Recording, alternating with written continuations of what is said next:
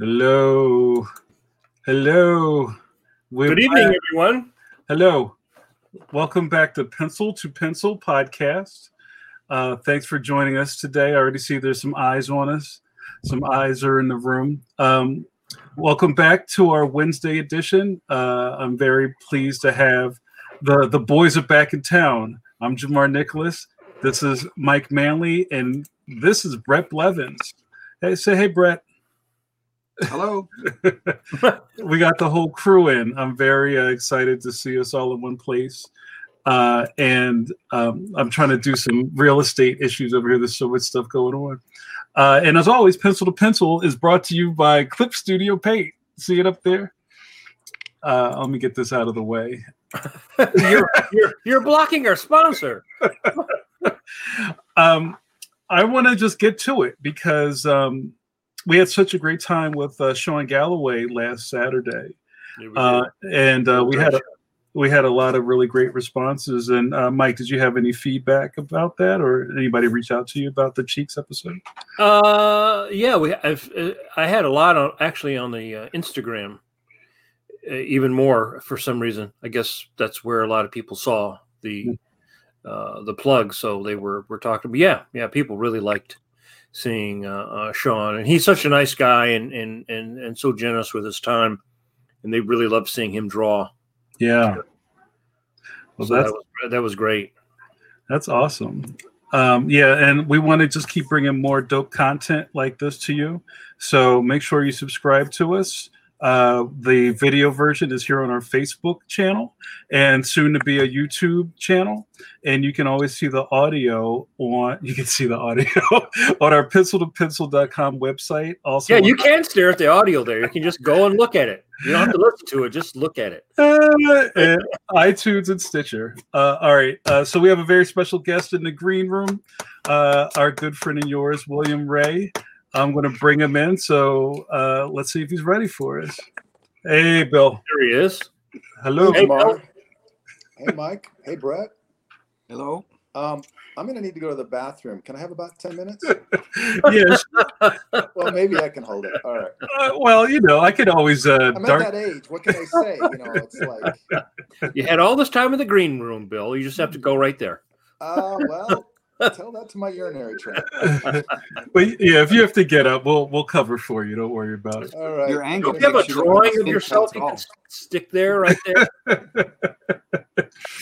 So let me just give some housekeeping to the room, guys. If you're watching us, I don't know that you're here unless you type in the chat that you're here.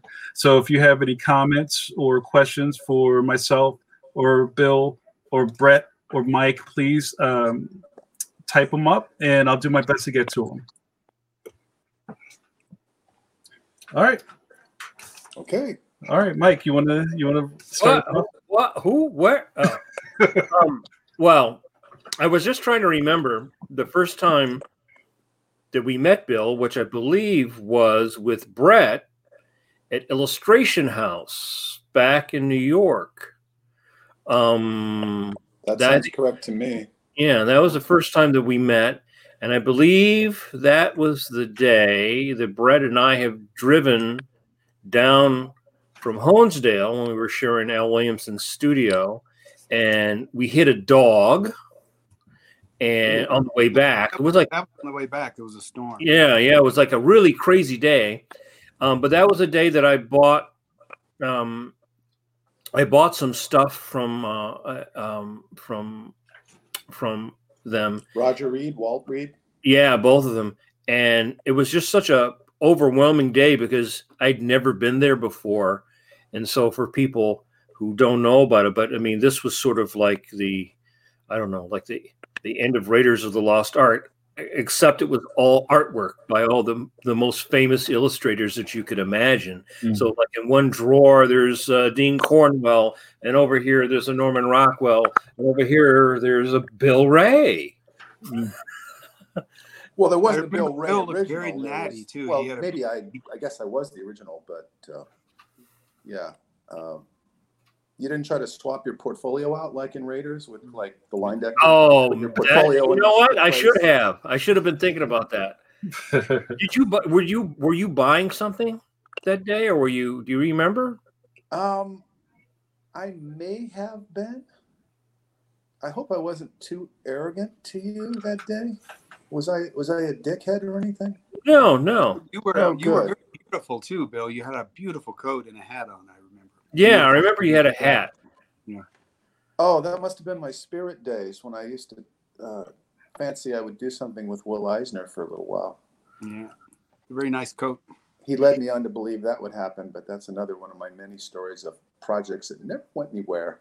We all have a million of them. Oh, yeah.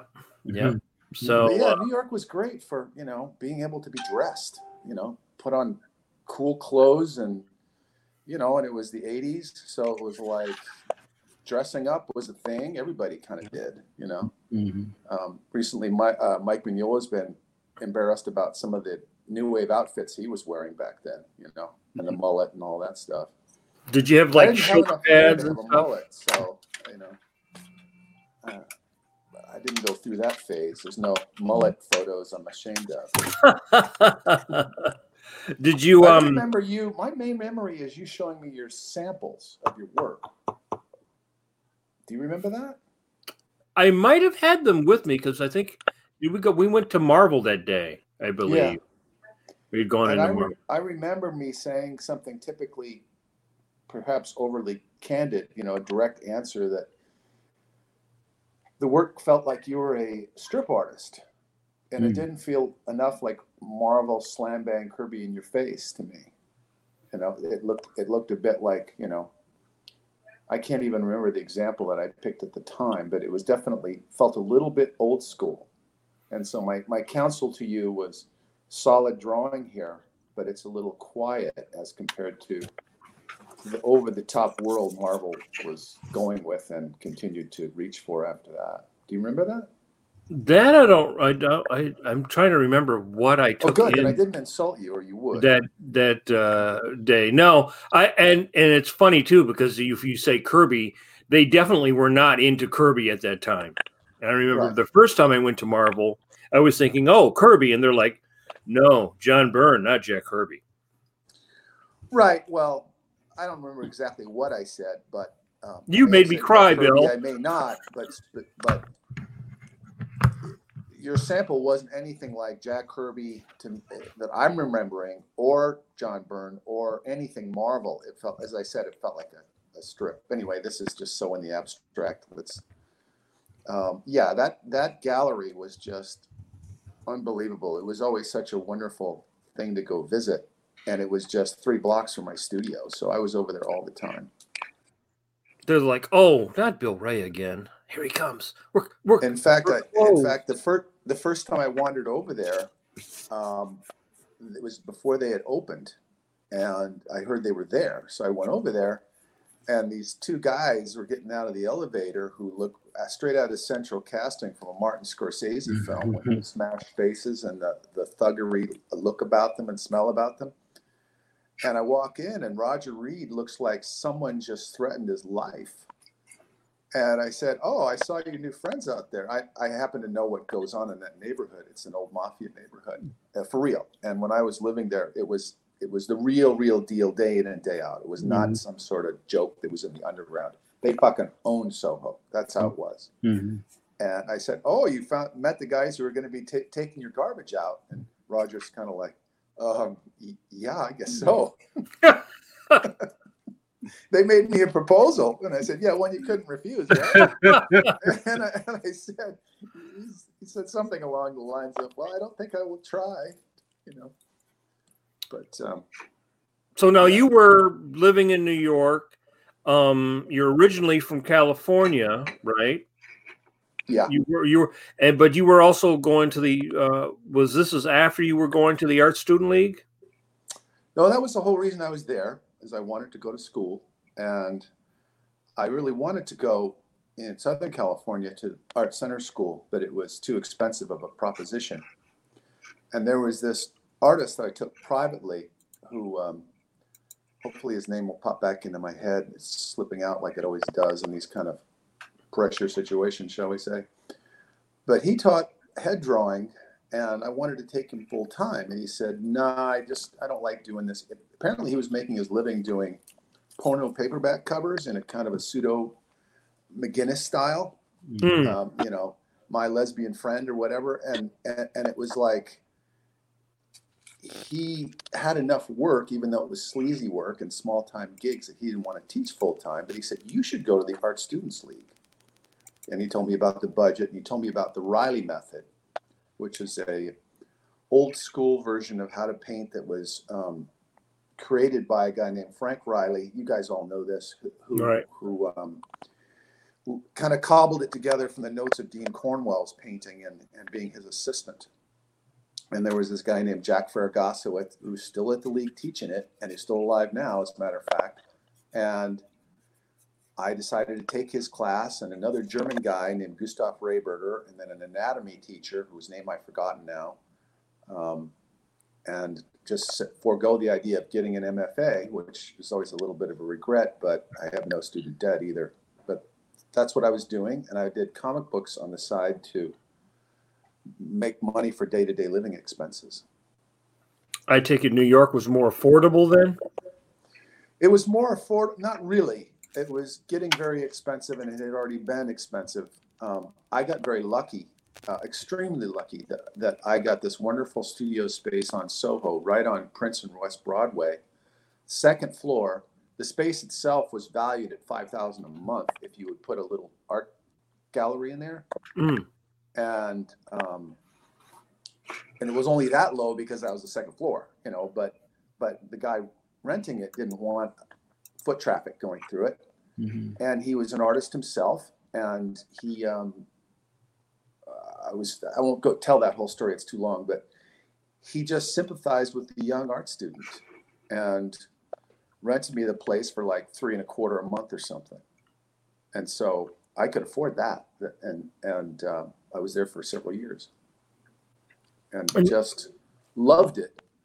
And the sad thing is that I got into the fine art world much later. We've had these conversations many times, but that being right there positioned me into breaking into the fine art world then and there. Like, it couldn't have been set up for me any better, other than having rich parents who were connected to people who buy art, which I didn't have. But, you know, Basquiat was right around the corner, and many of those other guys like Shepard Fairey were putting up art all the time, right around, you know. Keith Haring, would see him all the time, chased him down the street once. So it was like the ideal place to be, except I wanted to be J.C. Leyendecker Jr. Just a colossal mistake for a career in fine art, but not a bad one for learning how to draw and paint at the Art Students League. Okay, somebody else got to talk. Were you coloring then, or were you still trying to get into MAD? Coloring, Mike? Coloring? Were you coloring, doing guides for comics and stuff, or were you working for, was that Cracked or Crazy? All those things happened more or less around that time. The order of which I don't exactly remember, but probably the first thing I ever did in comics regularly was work for Greg Theakston as his assistant. Greg Theakston was a kind of low rent as they get publisher, and he would collect famous artists like Alex Toth who were in the public domain, and find the originals or copies of the originals if he could, or stats or good quality, blah blah blah blah blah, to make these books, call them things like Buried Treasure. I did a couple of covers for him and stuff, and he did a thing called the Betty Pages, which was probably his biggest success. Right. With that icon pinup girl from the 60s and 50s. He was pure imagination, right? Wasn't that the name? He was pure imagination, and he had not one drop of imagination. That was the irony of it all. He was super nice to me, so it's really catty of me to say this, but he's dead now, so I can get away with it. But he was quite sure that he was incredibly talented, and he really was not that. And he managed to ingratiate himself with the Jack Kirby family and kind of get Mike Royer shoved aside, and he became the last Kirby inker, so to speak. and he was redrawing Kirby on Superpowers. The thing is that Kirby kind of needed a little fix, but that fix, because his work was, he had this old man thing. I've got it a little bit now too myself. What happens, I'll demonstrate with my hands. See how they're off center? Mm. When you start to have to always correct it back to here. There's something in the brain when you're getting older that can do that a little bit, where it's had this distortion. So everybody looks like, however that would affect it. Yeah. And it was subtle still then, but it was there if you really know Kirby. And so Greg fixed that stuff. But really the person to fix it would have been someone like a Frank Giacoia, or the guy that Brett, the guy that worked with Brett, Al Williamson, somebody who could fix it, except that Al probably wouldn't want to be bothered to fix it, but he could. But it needed to be somebody. Maybe Al's not the best choice, even though he inked Kirby way back in the day. But if Fred, as some solid inker, Royer may have been able to do it too. He may have been doing it, But somehow Greg talked himself into being the man, and that benefited me being his assistant, because he was getting graphic novels to paint, including Hunger Dogs, and he gave me half the book to paint the first day I walked in there. Wow! Just take these pages, and I'm like, aren't you coloring this book? And he's like, no. And I should say painting. It was that blue line painting, not just picking out numbers on the charts and doing the watercolor fill-in. And I said, you don't want to tell me what to do? No, you're a good colorist. Just do it. And it was like, and he gave me all the action pages. He wanted to do the quiet ones, which in that case, I guess, without sounding too catty, I guess he was playing to his weakness, Oh, they were easier, maybe? Do you think they were easier, or? I don't know, but but I got all the big double-page spreads of Darkseid walking around and everything exploding and Kirby flames everywhere or whatever. And I had a ball working on that thing. And we did another one. We did two of them back to back. We did Hell on Earth, Keith Giffen's adaptation of Robert Bloch's story. And it'll be the same thing. All the really weird pages he gave to me, although everything Keith Giffen ever did was weird. But, Right. The crazy action or the hallucinations or anything like that. And he never changed one thing. If there was ever a change at all, it would just be something like, oh, we established this custom color here, and we can't really do a blown out fancy color like you've done. We've got to see the costume or something, but almost never. So he was a pleasure to work for. But it was kind of like weird to work for somebody who you couldn't like their art, But he didn't browbeat me. He didn't say draw like me, which would have been really torture. He just said do what you do, and he was very generous in many other ways. I'm making the story too long, I guess, but that's what the podcast is for. That was the first art job I had, and he took me into DC Comics, and he introduced me around, and I got to know Andy Helfer through him. If you guys remember Andy. Oh, yep. And Len Wein. And I broke in like a lot of young artists did, inking Who's Who pages, because there were so many millions of them to do. Oh, right. Yeah. And the Who's Who thing was great, because I got the chance to ink all the famous artists. Not all, but a nice little selection of them. I did an Infantino one, Irv Melvik one. It seems like a lot of the kind of old school guys who are kind of on their last career legs there, but most of them are really still pretty good. And so, you wouldn't have to lift them up much. And then they actually let me do a few 100% myself. And Andy just put me on inking different books like Justice League and things like that. I turned into a real arrogant prick pretty quickly. Here's the stupidest thing any artist could do for their career. I was doing Justice League or another book, something like that. And there was a fill-in issue by this new punk kid who I didn't think was any good at all, Joe Quesada. And I proceeded to say, I'm not going to ink this story. It's terrible art. And I don't even know how you could use this kid. And I looked up and he was standing right there. Oh. So things never worked out for me at Marvel. Now, when I was over at Marvel, he had not made the rise to power. Mm-hmm. So that really had nothing to do with it. But in the passage of time, you almost think, well, that destroyed me at Marvel. Well, no, it didn't really destroy me at Marvel. I just didn't fit in or whatever. But yeah, that's what I was saying, that like, got to watch that arrogance, And they knew he had to be fixed, so they gave him. I think Kevin Nolan started inking most of his jobs, and so from the get-go, he looked great because he had that Kevin Nolan lift up, that makeup job that he gave him, and then he did turn into a great artist. So, not my very favorite Marvel artist ever, and his work kind of made up for everything by putting the work in. I mean, just beautifully, all this incredible drawing.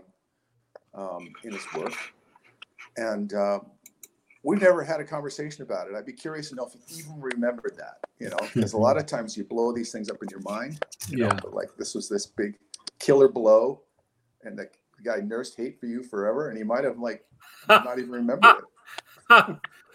Well, maybe we'll have him on the podcast, and we'll have you back on the podcast. Then you guys can see. Well, I haven't been invited to be on Dan Panosian's thing that he's the regular on, and I'm like, I wonder. Drink and draw, Right. Do you remember? Well, I remember.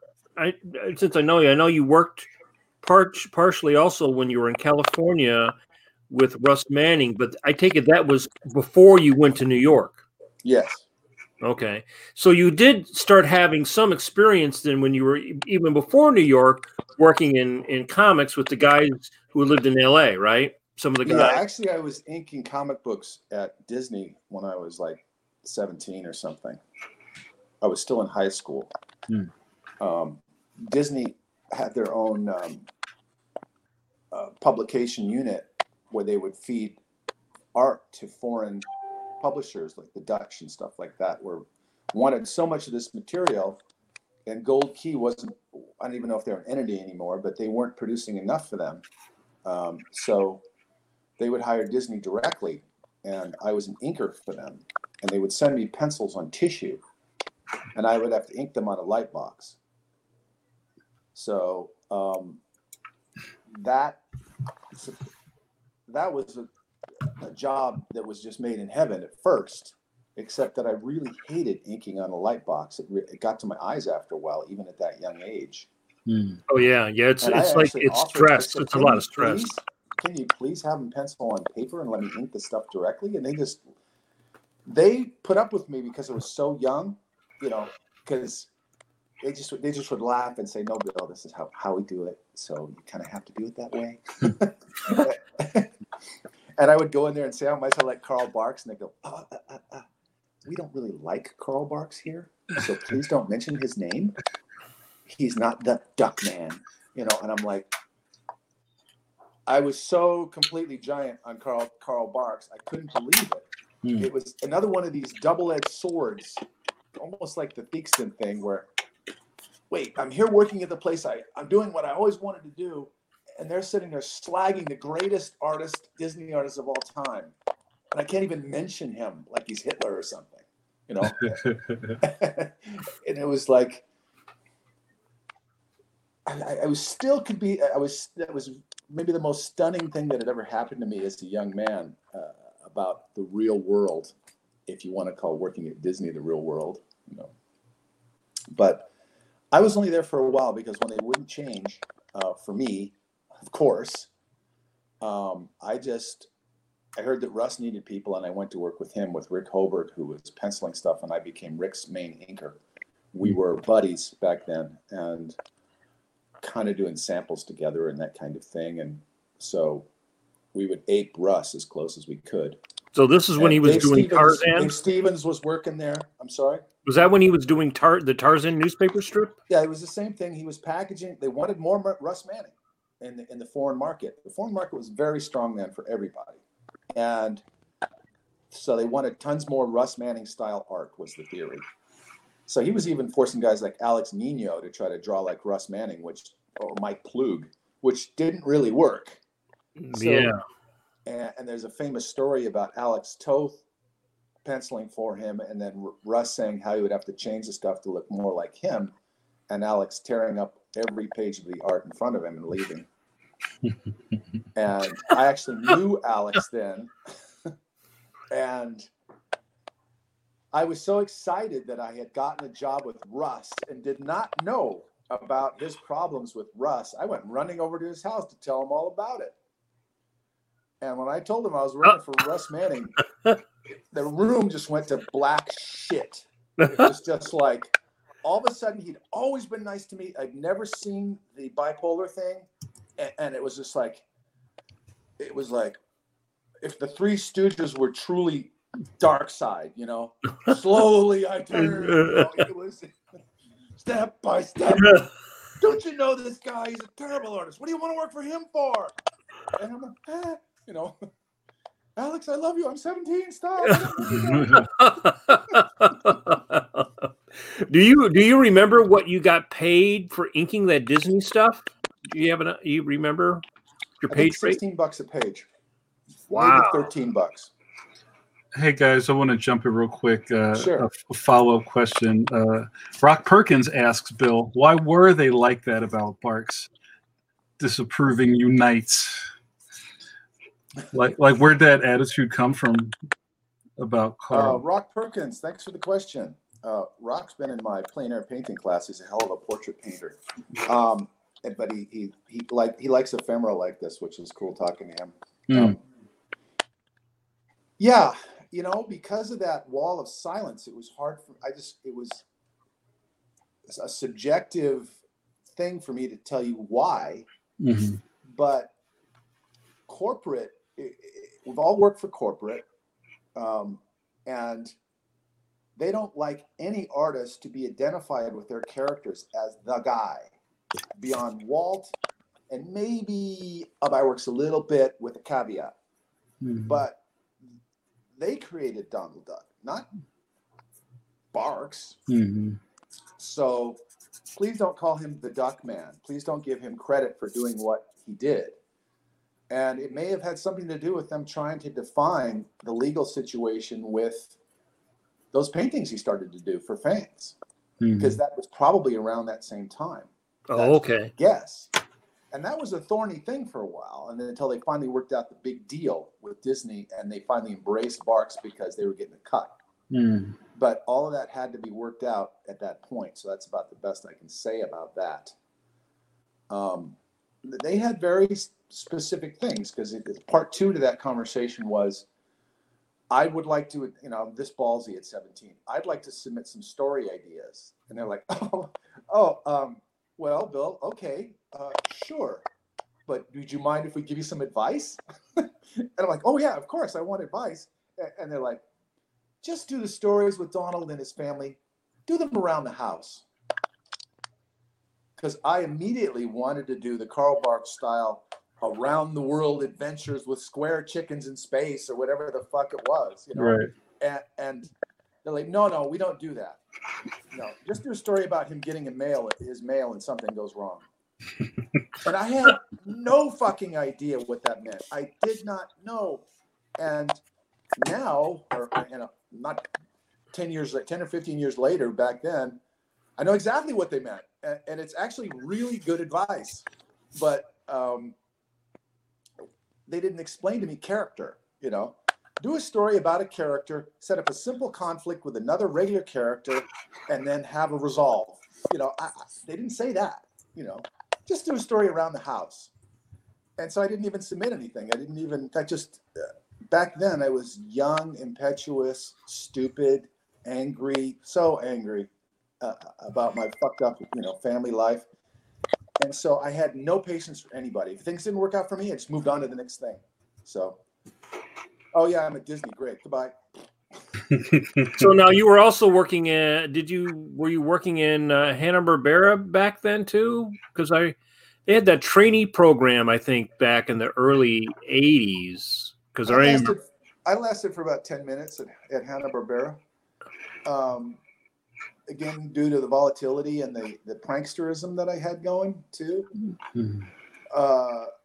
I knew this guy named George Gepper. He was a Disney animator, and he worked. This is too long of a story, but we met at a place where he was teaching, and he recommended me at Hanna-Barbera. They gave me an in-betweener job immediately. I started in-betweening. I liked it for a week, and then I couldn't stand in-betweening after that. And I never really truly even understood how to do it. I was flipping drawings like I was an animator, but I basically was just putting the line in between the other lines, instead of, but just always like that, not reading the notes correctly and making the different spaces one closer to the other versus right in the middle. But they didn't care. They didn't notice. It was a sausage factory. And I'm like, let me out of here, guys. Rick Hoberg was working there. Dave Stevens was working there. Who else? They were all working for Doug Wildey on Godzilla. And they got me in there to try out doing a storyboard, to try not to make too long of a story. It was Sheena of the jungle. A lion had a thorn in its paw. And Sheena had, for this one sequence that caused me the trouble, she pulls the thorn out and gets, it's that old story, gets the loyalty of the lion after that. And as a joke, because Doug and I found out Doug was funny, Doug Wildey, and everybody loved him because you could just crack jokes with him the whole time. And I thought, Doug will love this. I drew a panel and pasted it over the top of the finished panel of, as I just described, but it showed this huge spurt of blood squirting all over everybody. The giant holding the lion holding its paw with this wounded, gory paw, and thought this was funny, as a young man, and ended up working on this thing. It took me way longer to do the board than I thought. I'd never done it before. It was blocked out for me, but by a pro, but the drawing wasn't good. And I just I kind of made a mess of it there, but I stayed up all night for a week and got it done. And forgot that I had done that joke. I went to see Doug, and gave him the board and passed out, literally. And had to be woken up and go home. Okay, we'll look at this board. You don't need to go over it with me because it's too late. I'm going to be sending it to network today. I'm like, okay. He didn't even look through it. He didn't have the time. He didn't have time for fixes, nothing. He just sent it through. And the networks called him back screaming, "What's this thing with the lion paw bleeding all over the place?" And he goes, "Fuck you. There's no lion paw with them bleeding all over the place." Doug was like that. He went up against him. He didn't know who you were. Fuck you. And then he had to fucking eat crow. So I was summarily fired. And that was the end of me at Hanna-Barbera as a layout artist, as anything. Because later I went to get a job with a guy I really admired. He was an assistant for Walt Kelly, and he was kind of the head of things there in layout. And I thought it all died. Must have died. It was like 6 months, a year later, maybe.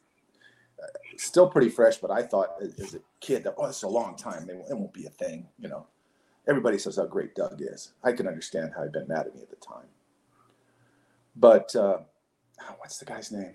Anyway, I'm sorry, I can't think of his name. But he's like, "We're going to hire you, Bill. You're great, and you're a little green still, but there's some things we can teach you. And translation, layout isn't too hard here if you just follow the model sheets and the storyboard and just trace shit a lot, So he comes back in the office. He says, "Just 1 minute though.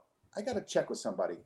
And he comes back and he's got this long look on his face, and he just says, "Oh, it turns out we're not hiring for layout right now." And I went, let's say Dan, I don't know what it was. "Dan, did you just go in and talk to Doug Wildey?" And his face just went, "Yeah, I did." And I went, "Okay." And I said, "I don't blame you. I really like you. I understand the system of power here." And so that was it. I never got to work for this guy who really would have taught me something, because this sounds vindictive in my old age after all this time to say this about Doug, but Doug couldn't draw very well, and he was kind of a faker. He could do drawings from photo reference and stuff like that, but he wasn't going to be the guy who sat down with you and taught you how to draw really well. I mean, maybe he did that with people, but that's my speculation from his actual quality of his work. Mean thing to say, I suppose, because he's kind of beloved in his way. And this was tough because I was really good friends with Dave Stevens then, and that guy was like his dad. And I was really good friends with Rick Hoberg, and he loved him too. And I was good friends with this guy named Paul Power, who was there, and he loved him too. Everybody loved Doug Wildey. What was my problem, you know? So anyway, I was blackballed from Hanna-Barbera for quite some time after that. So later on, when they would ask you when you fill out a job application, have you ever worked for us before? What would you put down? Yeah, talk to Doug Wildey. Great recommendation. I just never even tried much more at Hanna-Barbera until they were bought by Turner and run by the guy who was running MTV. What's his name? Fred Seibert. Mm-hmm. When he was in charge. I pitched him a show to one of his minions, and they absolutely fucking loved it. It was a Flintstones thing. And then I got blackballed again because it turned out that guy we will get to talking about, John Kay, the creator of Ren and Stimpy, quote unquote, had put the blackball in for me on that project. So it went from them running around, taking me office to office, so fucking excited. I'd never seen any, like it was going to be greenlit. They knew the idea was perfect for what they wanted to do. And then to them never talking to me again ever. So it was like, man, I can't even get in a Hanna-Barbera in a whole new iteration owned by a completely different company with completely different people. But of course, you eventually you end up doing stuff sort of, I guess, in a roundabout way, because you're doing like consumer product, or you've done stuff that way, right? For Warner Brothers. Consumer products for Hanna-Barbera characters? Yeah, right. Haven't you done stuff? Just Scooby and Bugs and? Yeah, I did stuff for Warner Brothers for a little while. A lot of full color paintings of Bugs Bunny or whatever. There's a couple of them. There's one or two of them on my old website, Big Blown Baby, for context. But yeah, that was kind of a cool gig. They paid well, and they recognized right away to give me the stuff that looked classic, that I probably wouldn't do something that looked just like how they were doing it now. Mm-hmm. So I was sort of classified as the classic guy, and ended up happening a lot later. So yeah, here and there I got to do cool stuff with the old characters. So you were doing all that, blowing up Hanna-Barbera in L.A. Then you go to New York. Then you eventually go back to L.A. And it wasn't too long after that you were doing Ren and Stimpy, right? Well, John had a secretary call me when he was working for Ralph Bakshi on Mighty Mouse. If you remember, that was the show that kind of got him his start. Before that, we were really good friends and partners, although he won't admit that anymore. But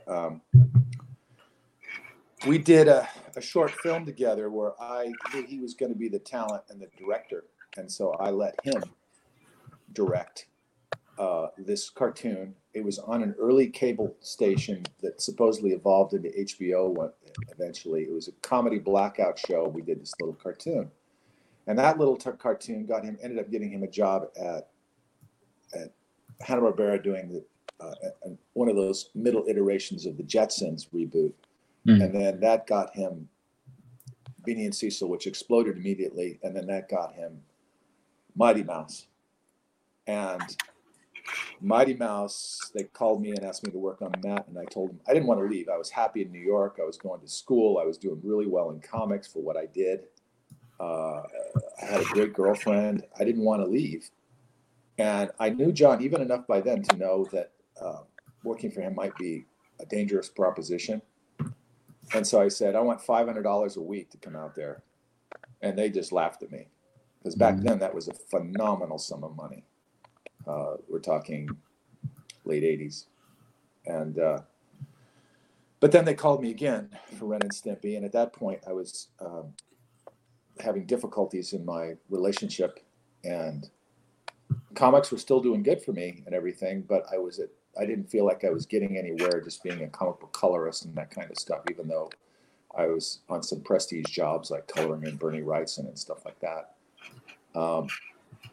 But Ren and Stimpy was the thing. I had a little bit to do with the original co-creation of it. This was the kind of stuff John and I and our friend Jim Gomez and our other buddies, a guy named Garneau. I forget his first name. No, that's one of Jim's. Never mind. I can't think of that other guy's name. But he sold this thing to Nickelodeon, and it was the kind of thing that if I had stayed in California, I would have been one of the partners in that venture to do that. I'm quite sure of that. But I kind of abandoned John to go to New York and follow my dream as an artist and as going to school, because I didn't think he would ever sell anything. I just didn't think the animation business wanted a Ren and Stimpy. And they didn't, except for Nickelodeon, who was these far-thinking women who weren't sort of tainted by the business. They were just given the power to do it. They jumped in and they greenlit a couple of offbeat shows, and we were one of them. So and he offered me the job of being the head of my department. I went to work for him. So what were you contributing in the beginning? Do you remember? Yeah, that example you just put up on the screen is a video box. That's a little bit later. Right. But yeah, that was when I was working over at Gaines Productions and did that for a video box cover. But at the beginning, no, I was just running the background department. And it was tough because he had hired two young women who were very, very green and very, very angry. And they would not take criticism from me.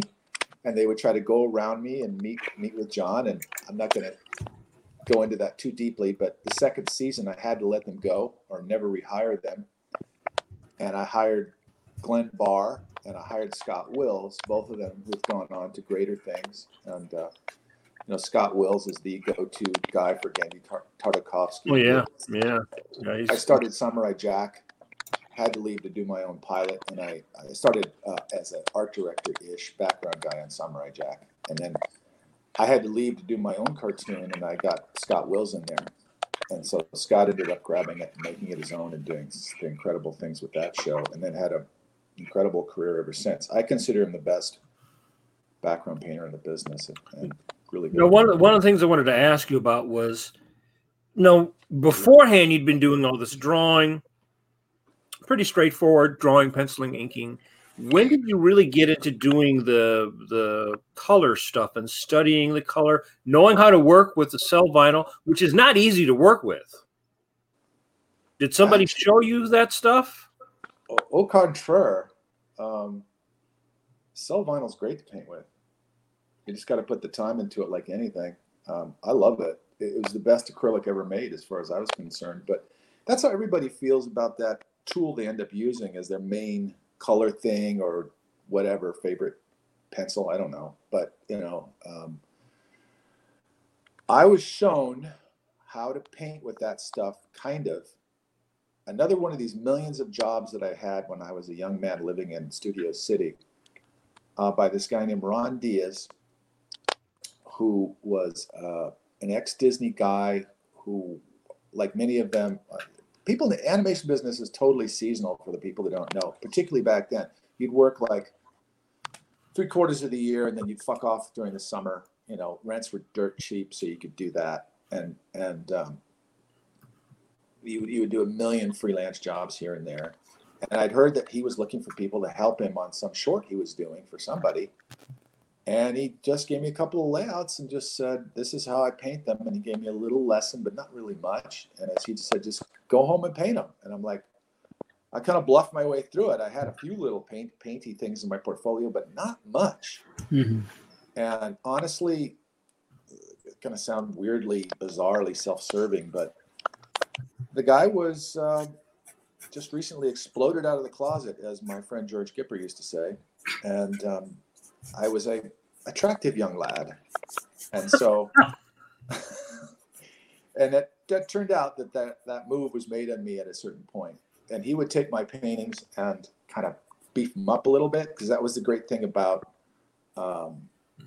cell vinyl, is you just paint right over the top of it and fix other backgrounds easy. So in a way, it's like if a colorist is working with someone who blocks in their colors on computer now, it's like they almost don't care what they're given, because all the cutting out's been done. So great, I'll just work my magic over the top. And all of us have heard that about particularly guys who have done a lot of assistant work or worked with assistants. as long as they're okay, you can make it work. Mm-hmm. Particularly if they have a good work ethic. That's almost the more important thing. I don't know if I finished that thread. I'm kind of wandering off here. I have a super long question. So I'm gonna try to paraphrase. Okay. And, so Paul McKinney from the Facebook site is a big fan of yours, a big Ren and Stimpy fan, and is now working in the business as a motion graphics designer. And your name, Bill, is the first name he Googles when he wants inspiration for backgrounds. His question is, how did you enjoy the creative process working on Ren and Stimpy, both before and after Spunko? And could you compare the two eras of the show from your perspective? Thanks for your question, Paul. Yeah, I've done it this many times. For people who have heard these stories, I hope it's not too horribly boring. But when we were first doing Ren and Stimpy, John Kay was my boss. He was my art director. And he said, you have a free hand. You run in this thing. No, he ran it. And we've all been through this. The artist who's hiring us, or the company, or whatever it is, we love your work. Now be somebody else. Here's the style we want, even though we hired you and you don't. But in this case with John, what I did, I had done a lot of presentations for him in the past on our own projects and stuff like that. He knew what he was getting into with me. He knew my opinion. He knew what I was capable of. He knew I loved the old Hanna-Barbera and Warner Brothers stuff. And the thing that I had not gotten into with Little Golden Books. So we took the Little Golden Books and we stylized painting, literally ripping that stuff off wherever we could. And so that was sort of the look of Ren and Stimpy, was the three of those style windows, eras, smashed together. And maybe one cartoon would be a little more Hanna-Barbera, one would be a little more Warner Brothers, one would be UPA, whatever the fuck. And what was hilarious is that John was not hilarious, but John would always sit down with me to teach me how to paint. Now, John doesn't know how to paint. However, he can see color beautifully in his head. He can see everything beautifully in his head, but he couldn't always execute it.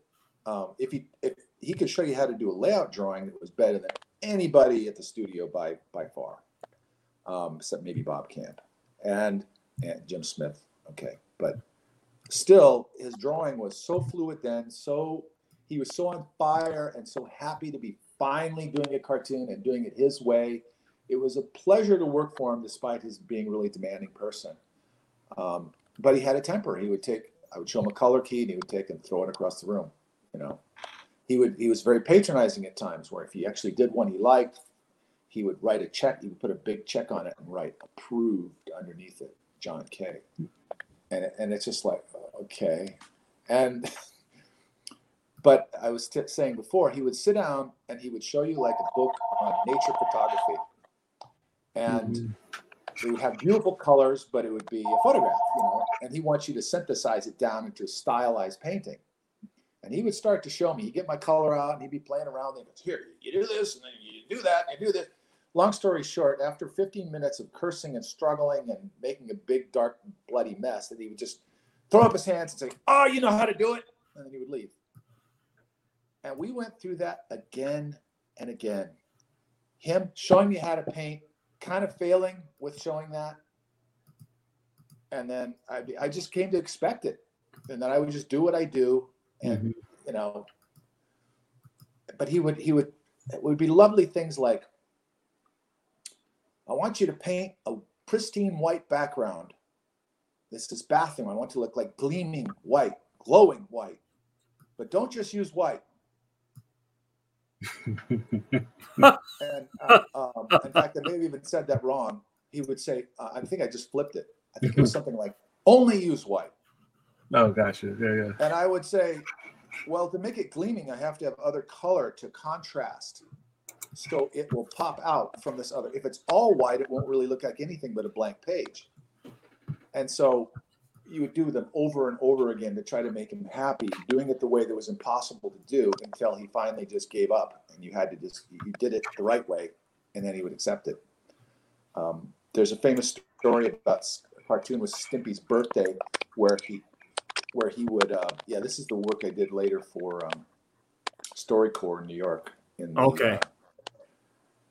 2010-ish time or so. He would. There was a Stimpy's birthday party. The Ink and Painters had to do Porteal Wang, the head of Ink and Paint, who ended up running SpongeBob for the last 20, 30 years,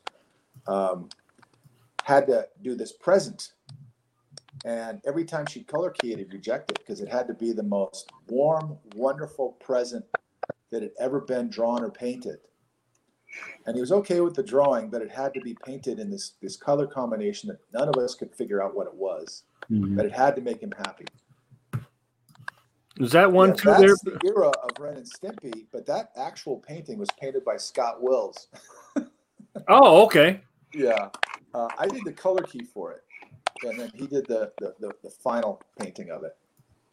I have one of them here. I got one of those, I think, gross ones, I think I had, of big close-up of Stimpy.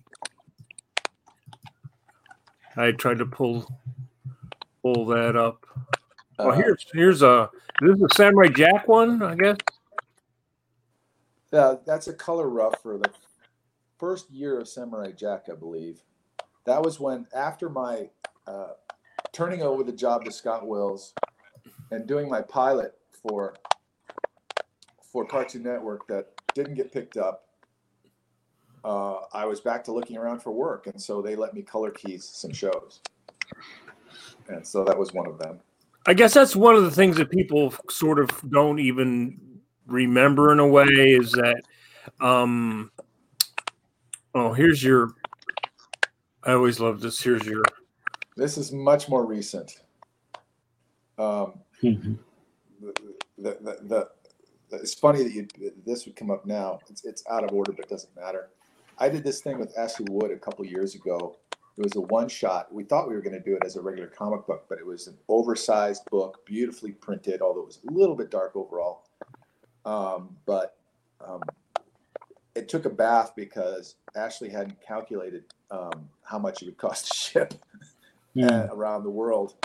So he didn't make any money off it, so there was never a second issue. But we're actually going to bring the book back, reprint the material that I did, and put it in a smaller format about the size of old Golden Age comics. Okay. And I'm going to be doing new material for it in a minute now. But this thing, King Crab, was the character that I did for the Cartoon Network as a pilot. Right. And this is me doing King Crab much more adult, just the way I would want to do it. And the funny thing is that I don't exactly remember if this was the case. This might be self-aggrandizing. But when they were talking to me about my show, they were figuring out how to do Adult Swim. And it wasn't called Adult Swim yet. But they knew they wanted to do something at night. And I was supposed to be doing this King Crab cartoon as one of the lead shows for that. But in the end, we couldn't. I just couldn't make the network guy happy. And even though it stayed in development for like a year. And then in the end, and then they started out doing stuff like Space Ghost Coast to Coast and Japanese stuff, which was cheap to buy. And part of the reason mine might have gotten dumped is that I actually did want a regular budget on it, a regular cartoon show budget. And that was not in the cards for Adult Swim. So here's one of your classic bugs, I take it?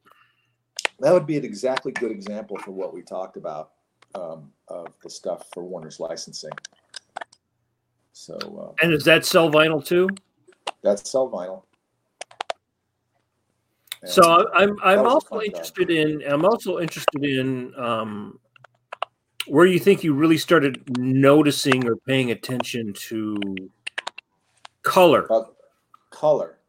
Yeah. Well, I give credit to color to LSD. That taught me complementary colors, because I don't know if any of you guys have taken LSD, and maybe you'd want to keep that information to yourself. I don't know. No, I never took LSD. I had friends in high school that did, but I never did. No. You can conceive of the concept that it increased your color awareness, because LSD makes you aware of everything in the whole world. At least your mind, you think you're suddenly like, the whole world is fake and phony, and I'm the only guy who knows, that the whole secret of life is in this potted plant right here. Look at this. This is an ecosystem, and it's like, we got stuck. We took LSD. We were in the mountains. It was raining really hard, and we were stuck in our car. So we just stared at rain droplets going down the front window, and they were this purest form of teal blue and blue green, and the highlight, not the highlight, but in the shadow portion of the raindrop and the reflected light, it was pure red. And blue, green, and red are are more or less complementary colors. And so that's when I figured out, I need to pay attention to this complementary color thing. And after that, I pretty much right away could color things pretty well, knowing that information. I mean, that's a big one that a lot of artists don't even know. I mean, maybe they know it more now, but I would find all my life lots of different colorists who were professional colorists who really didn't know color and know basics like that. So yeah, LSD. Well, Bill, I wanted to copying the stuff that I loved, like we all did when we were first figuring it out. I used to copy Leindecker with marker draw paintings because I didn't know how to paint. Bill, Luis Sanchez kind of jumped into the same topic we're talking about, and wanted to know. Sorry about that. Wanted to know if you could describe the main differences between your studio work and your landscapes, and how you develop your palettes for the latter, why or how you choose your colors. So you kind of answered a little bit of that, but maybe touch on the difference in your personal painting work and studio work. Well, so by studio, I'm guessing and by how you phrased it, studio, you mean cartoon studio versus fine art? Yeah, I would say landscapes and studio, and I'm like, I call my paintings in my studio work. So I say I would say your fine art work versus, a Warner Brothers gig or something like that. Kind of like when I was doing Ren and Stimpy, the whole complementary color thing I just described was kind of just inherent. I hadn't, even though I had it in a class in art and about it in JC, I had not really absorbed it because I felt like I knew it. It was sort of an arrogant thing. But then at a certain point doing it with John, I got frustrated with not being able to communicate with him on this level that he was trying to figure out. Mm-hmm. So I went back and kind of cracked the books a little bit and just said, oh yeah, what's a complementary color again? Let's memorize the color wheel, not just do it by gut, And I said, well, I know all of this, but somehow I just hadn't formed it as some sort of working hypothesis that was conscious. It was unconscious. Mm-hmm. And so, but that knowledge, and I will tell anybody who I'm teaching in my fine art workshops or whatever, it's all complementary color. I mentioned it before. In both scenarios, and it's a really simple idea when you're doing a plein air landscape painting. Plein air, for the people who don't know, means going outside and doing a little painting of a landscape. Is you go, what's the major complements here? Is this a red and green painting? And then you just kind of stick to that, and then you do split complements after that. So I brought up two. It's obviously more complex than that, but it's kind of that, like in this case of this is a recent flower painting, the red on the greens is going to be the dominant theme, so because that works so well together, and yellow and green being in the middle, split complements, works well. But I also noticed you use a lot of, even on the Ren and Stimpy stuff, you had a lot of tertiary colors, which were sort of, mixing the secondary colors together, and then you would bring back a primary color, and that really would, then it would really pop. You would get. I noticed that's something that you are pushing even more in these paintings. You can see it in the one of Supergirl. You have those sort of almost monochromatic background, but but it's slightly warm on her. Yeah, well, that's actually a very good point, Mike. It's when you're painting a background for a cartoon, and obviously, I guess for my fine art too, is you want to direct the eye to the viewer. You've established your in your mind as you're doing this painting, at least you should, as saying, well, where's the main point of interest that I want the viewer to look at? If I'm doing the street scene, it's probably that car that's right in the center of the painting. Well, I don't want to put it in the center. I'll put it off to the one direction or another. I don't want to put it in the center of the horizon. I'll make it lower or higher. But I want you to look here. And there'll be some, in the Bugs Bunny painting, it might just be his red tongue. So there would always be a color accent. So like this is what you're talking about here. Like you have these very... The main building is a little warmer. Right. But that's not a particularly great example of leading the eye, as I called it, because it's a long establishing shot to get a feeling. But yeah, the building in the middle, the reddish building, is the main story. So you notice the doorway is more elaborate. We're going to go into this building, and that's kind of where I wanted you to look. Mm-hmm. On this cartoon, I particularly wanted this to look dreary because these buildings are about to be knocked down by the city as being slums. So the buildings that are framing them are more dreary yet, so they'll go in the background. And then the elements in the background, shall we say, are almost transparent, even though maybe that green building back there is a little too much detail on the roof, might be popping. But what I notice is I see like these colors are sort of the complements of each other, but they're like tertiary colors. And they kind of bounce, and they bounce against this color. So as soon as you put that little hotness in there, that warmth, it really pops. And you do a lot of this where you get this bounce between this and this. Paul McKinney asks, can you elaborate, Bill, on what you mean by split the complement? If I said split the complements, that was a mistake. To use split complements. In other words, on the color wheel, when you look on the opposite side, you're seeing green on one side, red on the other. There's colors next to them, gradations of colors next to them, right, on either side. So the split complements are that very next set of colors next to the main complement. I don't know if that makes it clear. That's a slang term. So somebody else might call it something else.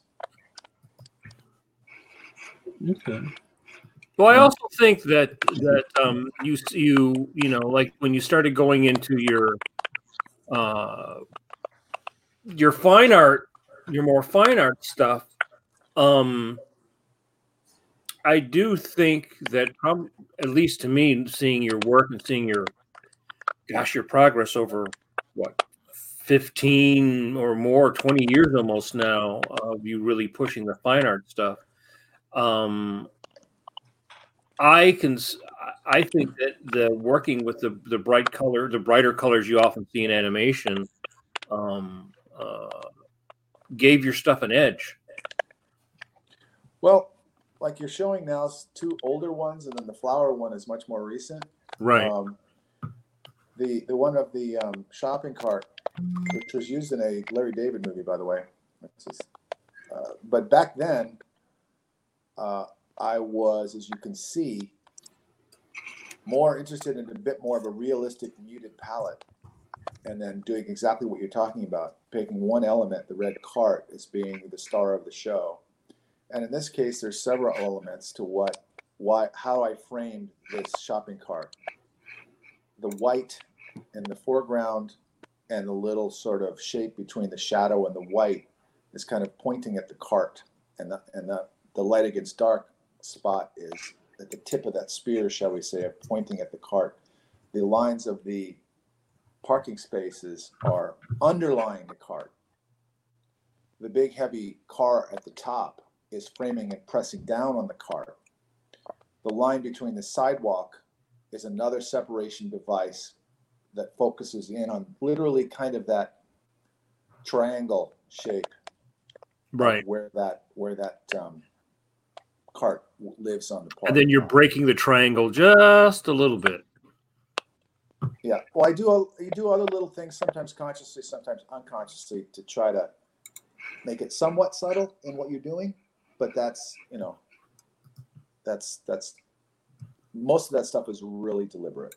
And I love these ones. I think my favorite one still is that one you did that had I couldn't find a copy of it, but it had had the blimps in it and everything. I really liked these because it feels, the spectrum feels very LA to me. Like if you look at an Andrew Wyeth painting and you're familiar with this area, if you see that his color spectrum looks like Pennsylvania. It doesn't look like the Southwest. It doesn't look like Detroit. It looks like Pennsylvania. And when I see this, it makes me feel LA, mostly just because of that weird color. Well, that's LA color because we would get those gray days and a lot of air pollution. So things can look kind of green, and if you notice, there's some that disgusting smoggy yellow tones, which actually can be quite beautiful in a painting, but not so good when you're thinking about breathing it. But there's a little purple tone back there, pinkish tone in the sky. Right. Yeah. So purple is the complement of yellow, and then green works with red because purple's not so far from red and yellow, So if I was pushed, I would say that's a green and purple painting, despite the kind of yellow dominance of that sun peeking through there. Now, was there a point though at which, like, you were studying what I call like the aha moment when you're painting, where maybe when you first started, you wouldn't maybe have started out with using such a subtle, it's like these subtle grays here, and everything's sort of pushing warm or pushing cool, even if it's a complement of each other. That's very sophisticated, and you probably wouldn't do that when you were first starting out, right? Was there an artist or somebody you studied with or somebody you were studying that sort of led you to this? Mike, can you make the whole screen for Bill's image there? You had a green button it. Go ahead, Bill. I'm sorry. Yeah. Well. Yeah, this was well into my fine art career, shall we say, maybe 4 or 5 years in. At around 44 years old, 45 years old, pretty late in life to say, Jesus fucking Christ, am I ever going to be a fine artist? And I had noticed that there was this plein air thing that was going on. I think we all did at some point or another, and realized I just never thought there was another art market out there beyond contemporary art. I didn't know. I lived in New York for a long time. And then when I was in LA, my head was just to the grindstone, And it turns out there was this sort of secondary art world where people wanted traditional painting. And they were going outside and they were painting typical outside subjects of waterfalls and green trees and whatever it might be. So for a while I plunged into that, but I said, this is not, as I was learning how to paint a little bit more, this is not what I want to do. I decided to do the urban thing, which ended up becoming a much bigger thing as the years went by. I didn't start that, but I was one of the first players in it. But to the point of the question, go ahead, Bill. Just to rephrase, say the question again. I'm sorry. I said, well, was there a specific? Well, I know teacher. Yeah. Yes. Or an artist you were looking to. An artist you were looking. When I went back to when I said I'm going to start doing this fine art thing, I didn't know what the fuck I was doing. Last time I painted in oils was at the Art Students League when I was a kid, and every few years I would take a canvas out and try to do a painting of like a nearby like right in front of my house. I would paint a mountain or whatever, and it would just be fucking terrible, just be awful. And so I said, I have got to get a refresher course. And I took a guy named Ray Roberts, and he's still around. He's a really good, we're about the same age, actually. He's a really good painter of California scenes, particularly. He knows how to make beach scenes and stuff not seem insipid. They're really actually fucking beautiful. Well, his wife is very good too. Yeah, Peggy Kroll is great. Kind of more, she was always kind of a little bit more of the quote unquote cruder artist in a certain way, but also more daring and interesting style wise than he was, whereas his was more old school. I, of course, for years preferred his work, but then I came around to her later once I got a little more sophisticated in my taste. But I just did that. I did a whole series of workshops with different painters. A guy named George Strickland taught me how to do a little tiny color key before I went straight into painting. The basics that I kind of knew but wasn't doing. Carolyn Anderson, I went to 2 of her workshops. She was fantastic. So I just kept doing that. Every time I take a workshop, I got a little better. Hey, Bill, your boy Rock Perkins asked another question. If you could list some of the book titles that you can find these paintings in. Well, you have 3 books now, right? I've got lots of books, but the 3 main available books that I have left would be Dirty Beauty, Abstract, Sparrows Out of Print, and another one I did that's escaping. God, how can I not know that name? I could get up and leave the screen and go look in my closet, but I'm not going to do that. It may come to me. You could go get it and actually show everybody. You have to show me the painting again if he wants to know which exactly book that they're in. I can guess. I think it was the LA plein air. Yeah, that one, the green one we were talking about, that might be in Sparrow, but I'd have to double check. It all gets mixed up in my mind. Mm. But I've done tons of books with Ashley Wood too, but it's like they're hard to get because he doesn't get distributed. You had to buy them directly from his website. Mm-hmm. So, and that was mostly my superhero stuff, but I did a little bit of both with him. Yeah, and then the Sparrow was the first thing we did together, but that was actually distributed by IDW. Bill, can you talk a little bit about your experience with your fine art work in doing gallery shows? How do you feel about that world, or does it really have a good correlation between comic book conventions or even the fandom? Or like, is the fandom different for your fine art work versus your comic book work or animation work? It's quite different. I've always had this Don Quixote type quest to get, because I know so many art dealers and art collectors, because I'm a comic book art collector myself. Mm-hmm. And like you guys, we've always picked up art we admired over the years. And I thought there must be some of these people who I could convince, like with my superhero paintings or something, that this would be something they'd want to collect. Mm-hmm. And that's been very difficult. It has happened. There's been a couple of guys who have bought things from me, mm-hmm. Bought my fine art. Mm-hmm. But those guys want to buy who they like, John Byrne, Jack Kirby, or all that stuff that they like. They'll pay ungodly amounts of money for it. And but getting them to cross over to what I do doesn't quite work. I would say that you can't really compare those markets, but in the auction world, you can mm-hmm. compare fine art with comic book collecting art now that the money has gone so insane on comic book art. Mm-hmm. I would compare it to a small time version of Christie's, Heritage, whatever. Mm-hmm. So that's sort of a thing, but I don't really know. I don't know if you guys can think of any. There's Vince Girano.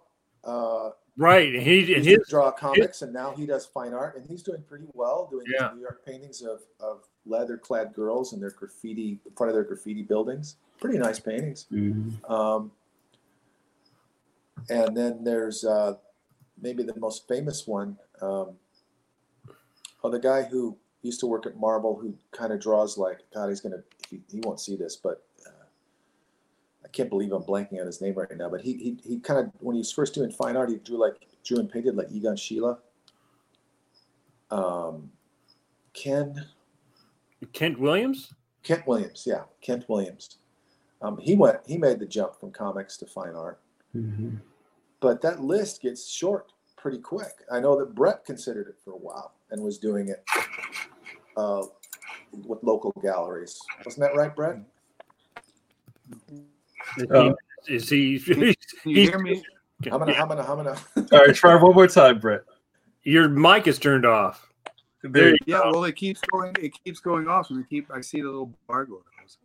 Oh, you're good. You're good. Yeah, I did it for a while. I was in 2 or 3 galleries, but then everything got derailed, and my wife became ill. Yeah. And since then, there's just been so much other stuff going on. I haven't gotten back to it. But. Yeah. And I know, Mike, you've tried to do the fine art thing and didn't have the greatest marrying of the right gallery with your work, shall we say? Yeah. You should speak to that, not me. Yeah. Well, I think one of the things that happened was, there's been, a couple things are going on. Like, you're doing your thing, you got your head down, you're working, like you said. But then the fine art world's gone through a couple different changes. One in Philly, in particular, is that most of the people who owned the galleries were older, and most of them retired. And so a lot of the galleries that would show plein air work, there's not that many left. There's only really one downtown in Philly, in Old City, and there used to be 3 or 4, and now you go down to 1. So like my gallery, Roger Lapel, he closed. Several other ones closed, and Philly was not. Philly is a great city to live in as an artist because it's a great art community. Fairly affordable, especially compared to LA or New York, but it is not an art destination. So first Fridays, when people would pour out and go around, they're mostly looking to just go out and, blow the week off, have a good time, get some beers. They walk around, looky-loos, tired. But nobody's buying anything over. If you could sell your paintings for $50, great. I'm drunk. I got $50. I'll buy your Superman painting. Great. Can you put Batman in there? So I found that actually my last show I didn't do because I didn't want to do another 30 paintings and then have them parked in my garage, basically. So at the same time, I was doing a lot of plein air stuff, which I liked, and, got a little play in Plein Air magazine and everything. But you came to realize that basically that thing was sort of consumed by the middle-aged housewife. And that kind of, then like everybody's doing plein air. So it's like nobody's doing plein air. It kind of just got super saturated. So, because I was buying Plein Air magazine, which I still look at every once in a while, but it seemed like a lot of things were really changing. Young people were not buying artwork. The people that were buying artwork that we were looking at and admiring were older, rich people, and they're sort of aging out. So there's this couple different things going on at the same time. You've got people who are aging out of buying, younger people who want to buy art for their apartments and things are not into cowboys or plein air painting or what. That's not their thing. They want something different. So a lot of people are facing that all over. It was something I would hear from a lot of different artists that I know all over the country, that things had been changing, and that hit in 2008 took a lot of people out of the market. That financial hit, a lot of money disappeared. So. Well, the fine art world is always the bellwether, the canary in the coal mine of what the fuck's going on with the economy. And before this hit, things slowed down. It's like it just somehow knows. I don't know what it is, but that every time there's an economic problem, what'll happen is that it wipes out the art world for a couple of years. And then slowly, some people will hold on, some people will crawl back, some people are high enough to where they still sold some stuff during the downturn because they had these rich collectors who had a really good relationship with or whatever, and they kept going. But it's always boomed, contracted, and then boomed a little less, and then contracted, then boomed a little less. And every time the art world gets back on its feet, there's some new crash that makes it tough. And the whole youth thing there's a big parallel with that in publishing. Magazines are dead. And, they're super dead now. Yeah, super dead. But the same thing, it took them like 50 years to die. And people will claim, well, they're still out there. I go to the supermarket and there's still a little magazine section selling lots of gun magazines. But, it's really pretty dead. And they're also super expensive. Yeah. They're also magazines are $10 now. Yeah, I mean, it's crazy. It's crazy. But I remember, when I started thinking about going back to school myself, I was very, your work was very inspirational to me when I was starting to go back and to get out and to plein air paint. And for me, it still informs I don't get to do it as much in the last couple of years because the strips keep me pretty busy. I still love to do it just for myself because I think it keeps you really honest as a painter, But here I brought up a couple more paintings to really show I think a real progress in what you were doing over time. Well, the two examples you bring up, that's a pretty old painting. How old would you say that is? 10? Yeah, that's probably 10 years old. That's the Salton Sea. And I was like, the challenge to myself was, how can I do a boat painting and not have it cliche?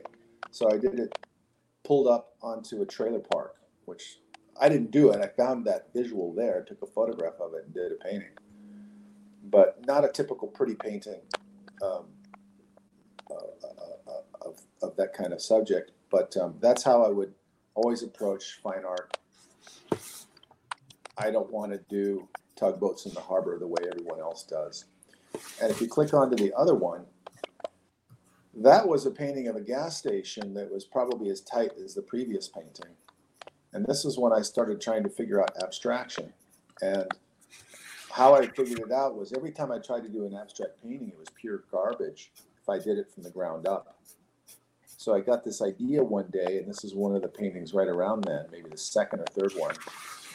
I'll just take an old realistic painting and start taking out the realism until I get down to the point where it's pretty abstract, but still feels like it's partially realistic too. So some people can look at this and immediately see it was a gas station. Other people don't see it's a gas station at all. Some people can see there's a truck there. Some people can't. But that's sort of the idea when I was first doing this, was to let it have one foot in both worlds. Right. Well, I've been following, and this is almost like in between this one. Yeah, that's more realistic, but painted kind of painterly, and it's pretty small painting, so sometimes I would make those kind of loose,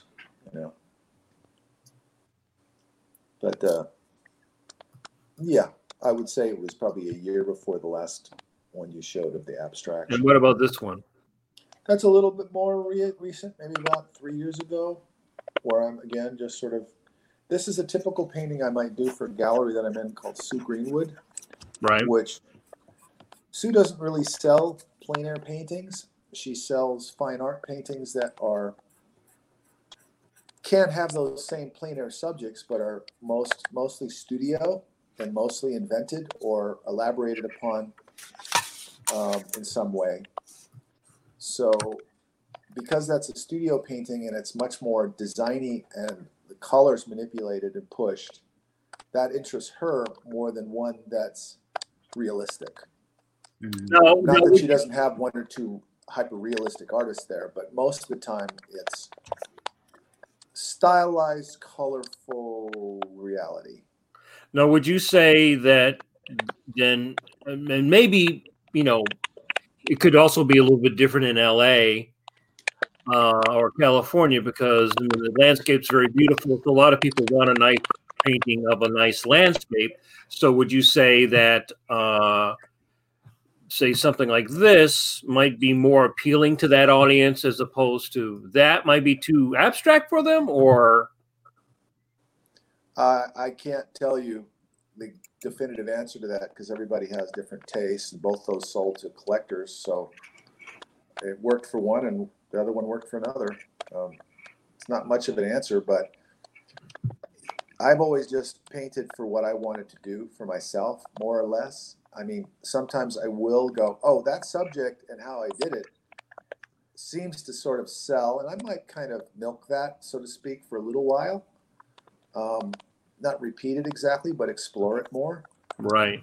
That's about the only time an economic focus comes in for what I'm painting. But then you were also doing like your superhero series. So were you thinking then this might be something that would appeal to some of the comic people and the fine art people? Or I was hoping, honestly, that this would get me into a really contemporary gallery. Now, Sue Greenwood is a contemporary gallery, but it's not quite as purely modern. It's kind of keeps its feet in contemporary mixed with traditional. It's just, I don't know, she just has really pretty good taste on what people like to put up on their walls in Laguna Beach. I mean, she just really knows it and centers on artists that can sell it. And she never wanted to really carry the superheroes. She probably would have if I had pushed it and said, please do it. She might have tried. But I had this naive idea that I could sell this theme since it was Hollywood. And a lot of people in Hollywood collect art. right. And I have sold some superhero paintings to some Hollywood players, a few. But I was never placed with these paintings in the right gallery long enough to really make it go for me as a subject. And so I haven't really painted it for quite a while. Because you kind of had like different themes going. You could you were doing the superhero stuff, then you were sort of doing abstract. I was trying to find me because, it was like, what is it that I want to paint? And what is it that I want to paint for a very long time? Because you kind of have to have a brand, everyone tells you. But I finally realized my brand was just changing my whole life, which is the absolute worst way to have a career. Because if you keep just following your muse and your artwork keeps evolving, you might be more interesting to other artists on a certain level. But collectors kind of in general want an art style and theme that's associated with your name that they can kind of count on. And that can do very, very, very well for them to just sort of be on repeat. And there's artists in Laguna who sell much better than me because they do that. And they do a good job of it. But I never could stay satisfied with doing kind of the same thing. I might stay with it longer if I believed in it a lot or I got some success with selling it. But if it's not a raging success over the long haul, certain things get left behind. Well, I know. At this point, the superheroes kind of are. And I would start them back up again in a heartbeat if I had a gallery, a contemporary art gallery in, say, LA, that knew how to market them. Would you not just do it for yourself? Well, I've done it for myself. And there's only so many paintings you can sell on Facebook. And, right. It's like you need a good gallery behind you to get somewhere in this fine art world. And I've had some pretty good galleries at different times and had them change their mind about me. And it might just be because one show didn't do well, and arguably it could have been their fault versus mine. Finally having a shot at a certain gallery and they schedule it for the same weekend as Art Basel, and it's like, well, how the fuck am I supposed to compete with that? Mm-hmm. But it's like, I think a lot of times different artists get that perfect positioning and the perfect gallery, and they take off fairly quickly. Maybe when I started, things weren't quite, Bill, Paul asks, what has been your most fulfilling creative partnership of your career? Well, I would say it would have to be the Ren and Stimpy thing, except that then it goes the other way. It was the most fulfilling and then the most heartbreaking, which I guess makes it the most interesting. But despite my little gossipy stories about John and how we did the art, Jesus, when we finished those first Ren and Stimpy cartoons and they came back and we would have a viewing party for people and they would be dying on the fucking floor. Yeah, that had to be great. And the Koreans had done a pretty good job with copying our color keys, and we had done quite a few of our own final paintings.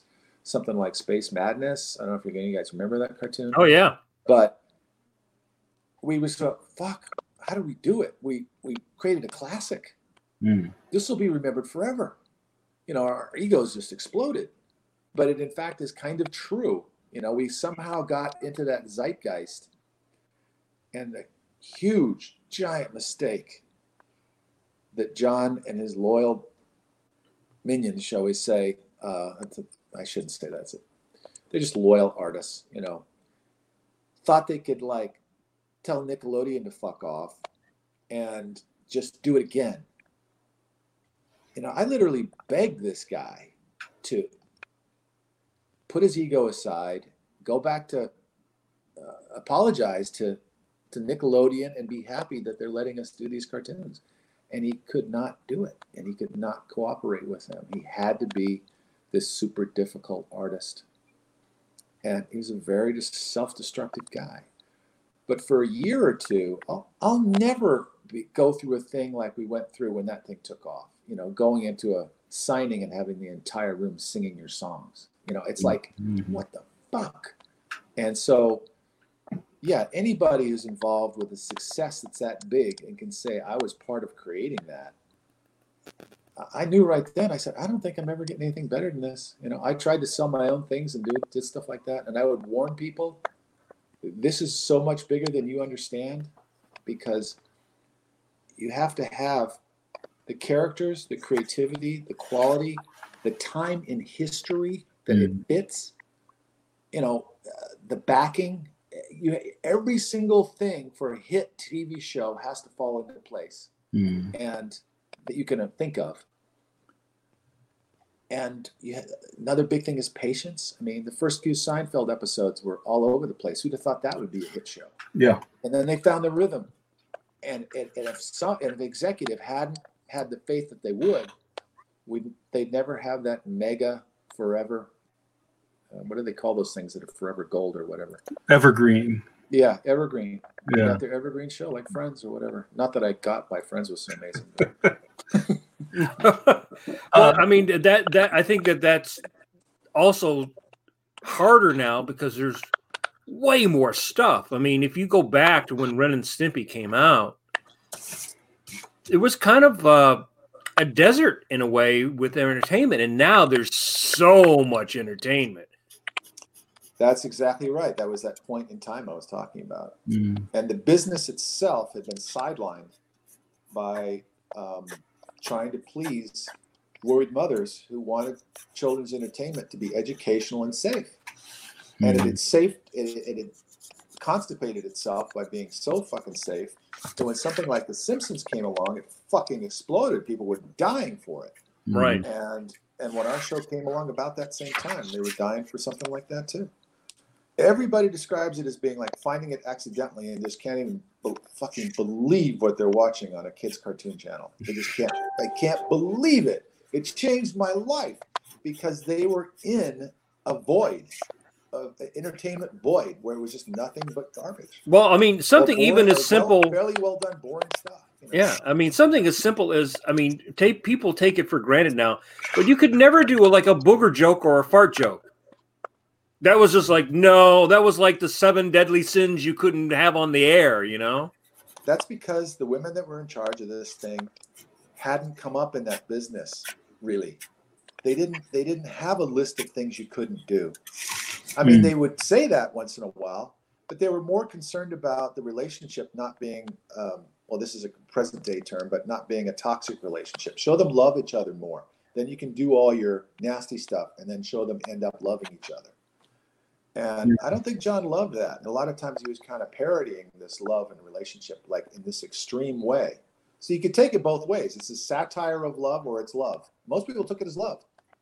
And if it didn't have that element, those cartoons would have never worked.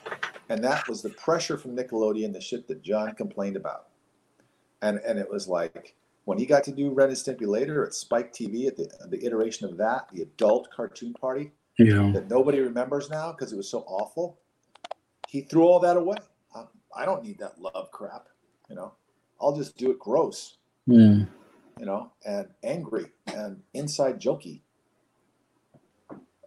Anyway, as you see, I'm still passionate about it. So now you've been the last, was it? Did you do 2 seasons in 1 year of Harley Quinn? So you've been the art director on Harley Quinn. That's now was the art director. Yes. Was the art director. No, you did 2 seasons of it, right? 2 seasons that we did in about a year, maybe a little bit more. In fact, a little bit more for the crew that was left over. I was let go before it was done, but that's how they do it at Warner Brothers. As soon as they can lay you off, they do. So, art director is a little bit of a loosey-goosey term in that world at Warner Brothers. I'm not complaining. I'm just being like, I knew what I was doing. I knew what the job was when I came in, but a lot of times an art director will have a free hand and a lot to say about the look and feeling of a cartoon. That is not the case at Warner Brothers. They do try to hire, and I was hired because the person who hired me loved my work, and it is reflected in the show to a certain degree. But you're part of a system that works with checks and balances, and when I came into that job, that's exactly what I did. I said, okay, there's no time to develop a style. We already have a crew hired. How do I get this thing looking different and original? And I just told myself, I can't. I can't change who I've got. These are good artists, but these are their strengths. And so I have to play to them. So the show is, for instance, more realistic architecturally than I would have done it if I had time to stylize it. Didn't. But the color is me, pretty much. But I also designed it to be easy for Korea to do. And in fact, ironically, I kind of designed my way out of my job a little earlier than I might have. Because I designed it so they could take my material that I created and clone it, because I knew that's what they would do anyway. And so they got really good at it. And at a certain point, we really didn't need to color key an episode for them. They're good artists, you know. As long as they know what the template is, they can just copy it. So the last few episodes, I really had nothing to do with. So what was your job on that? How was that different than, say, when you were on Ren and Stimpy? I had much more, despite John being my art director, so to speak. I had a lot more to say about the look of it, I think. But more of that is almost like the drawing style and working with John for years and other things and everything else. We had all were together because we were simpatico in the world of drawing that we wanted to draw. We wanted our cartoon. There was none of us there was there like, oh, I didn't want to just Ren and Stimpy thing. Oh, okay, I guess I'll do that. No, it was like we were all there because, for the most part, because we wanted to do something like that. It was classic Warner Brothers, classic Hanna-Barbera, modernized a little for the current day. Really good drawing. Chuck Jones drawing like the best of Chuck Jones in the 40s or early 50s, not the Chuck Jones drawing in the 60s and 70s. You know, it was like a really kind of specific zeitgeist of style that we were going for, Bob Trumpet, that kind of thing. And we all just loved it, and that's how we got to be friends and knew each other way back from the early days. Whereas when I was hired, the guy who hired me, we're longtime friends over at Warner Brothers, he he knew my fine art painting, and in fact, if he had time, he wanted private lessons for me to teach him. So he loved my use of color, and just said, "Bring that knowledge in with this stuff, with what we've got going already, and add your color touch to it." Now, you also are doing, I mean, a lot of the stuff now is done digital or tradigital or whatever, and that's also different than what you were doing on Ren and Stimpy. Well, I'm still a bit of an anachronism, still working in the old school ways, even though I'm in Photoshop, because I'm doing all my textures by hand. So, and I just scan it in, and then the Photoshop painting comes in, but really the textures are so, this is the whole style trick that I did with it. I did these kind of forgiving lit texture pieces that you could just throw over a whole scene, and if you wanted, you could make it the sky, and you could just adjust it to blue. If you want to make it the building, you can adjust it to whatever, et cetera, et cetera. Sometimes you'd have to use 2 textures, but generally you could use 1, just adjusting it throughout. And then all you have to do is kind of balance value and lighting. You don't have to do any painting. We would have to do a little bit here and there, but I'm not very good at Photoshop painting. I look like one of those horrible beginning Photoshop artists where everything looks all mushy, because I really don't know how to paint well with it. So I found this trick style that no one had ever quite done, and this was playing to my limitations. But I also knew if I'm really limited in what I do, that'll be really, really simple for Korea to do. They can give it to beginners. And that's the dream of any big studio that's cranking out work and doesn't want to pay artists, the best artists, the top rate. So I came up with a style where they didn't have to be the best artists. And I didn't even know if Warner's had noticed that, but I mean, they must have, because they kind of took advantage of it at the end. And I don't blame them. That's just what they do. I figured out a style. It was easy for Korea to do. The show looks good. Well, consistency is a big deal. I mean, on shows, because I mean, a lot of people who are fans of animation don't really know the nuts and bolts like we do. But you can on any show, you can tell when you've got the better artists or the better background painters, even from scene to scene, from show to show. If you got 30 shows, you go like, these 4 shows got the A people on it, and these 4 or 5 shows got the not as good people on it. And you don't notice that at the beginning, but later on you can see that. And so you're right. If you could come up with a way of making the C people closer to the A people, with a simple technique. The funny thing is that how you use their best people at a place like Warner Brothers, and it is to go more with realism, because most of these guys can architecturally render fairly well. And there's also there's SketchUp, and we're working from SketchUp. The mantra from the guy who hired me, Peter Girardi, was to, if this shit looks like SketchUp, I'll fucking puke. Or, I don't know if those are the exact words, but do not let me be able to see. He didn't say it mean, but he made his point clear. I don't want to know that was a SketchUp drawing. I don't want to know that. And so we just would use SketchUp as a building block so the board artists could still use it for staging, and drew over the top. So it was kind of like a whole lot of tracing with stylizing, putting it in, but it still lent an air of realism. So realistic artists could do this, and there was a lot of heavy lift. There's a lot of kind of like, I would say, overdrawing in the drawing. Again, stylized versions of realism are harder to do than kind of an architectural drawing, shall we say, that's stylized a little bit. And so that's kind of what we did, because I knew that drawing could be the most successful by the layout artists that they had, and that we would be able to do pretty realistic, good-looking show pretty quickly. And so that's how we did it. It was a really pragmatic choice. Were you doing keys yourself? We did a lot of finals. Yeah. Basically, I really didn't do keys, because I can do a final at the same speed as a key. But again, the way to do this thing is so easy that, other than the mileage of the drawing being kind of complicated sometimes, you would let that line carry the simple coloring process that was simply laid down on it, but sophisticatedly adjusted. But that adjustment didn't take that long. Right. That's kind of an abstract statement, but.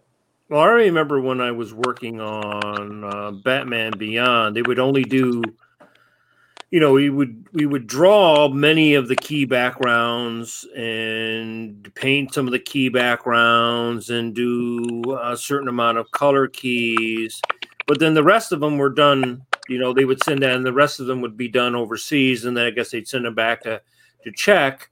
But that was a lot of steps. You got to take the board, got to make the background, got to we'll do a line drawing, then you do a grade, a tonal drawing, then somebody would key that, and then somebody would paint that. So you had all these very specific steps. So it seems like I eliminated that. Yeah. For a while, there was talk about maybe doing color scripts. But I didn't have time to do color scripts. It was like we were late from day one, and we had a brutal schedule. However, we often did as many as 40 finished backgrounds per show. Wow! And I had a tiny crew. I often just had 2 painters, sometimes 1. I think one time we had 3 painters with me for a while. So I couldn't really art direct as much as I was just the painter leading and just cranking out paintings. So Korea was given a lot of stuff, and the hilarious thing being that they would still ask for more. But that's how the studios work. But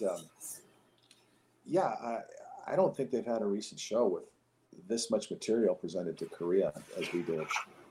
And that was also, again, at the end, they realized once I got this sort of formula down that maybe they can do most of it. Maybe we don't need to give them this much coverage. And so, because they can just look back at what we've done, and I have all Bill's color, all my texture paintings that would used for the line drawing. They can just reuse them. Right. So now, when you were working on the StoryCorps stuff, and you were doing the backgrounds, did you go through the various steps, or did you keep that pretty compressed as well? Well, that's the thing about me, that I've always tried to work on things where I could kind of just do it. And that's how it was with StoryCorps. I had a storyboard, and I would just do a layout and a painting kind of in one shot. Because I had pretty much total freedom. The director and the producer believed in me, the Rausch brothers.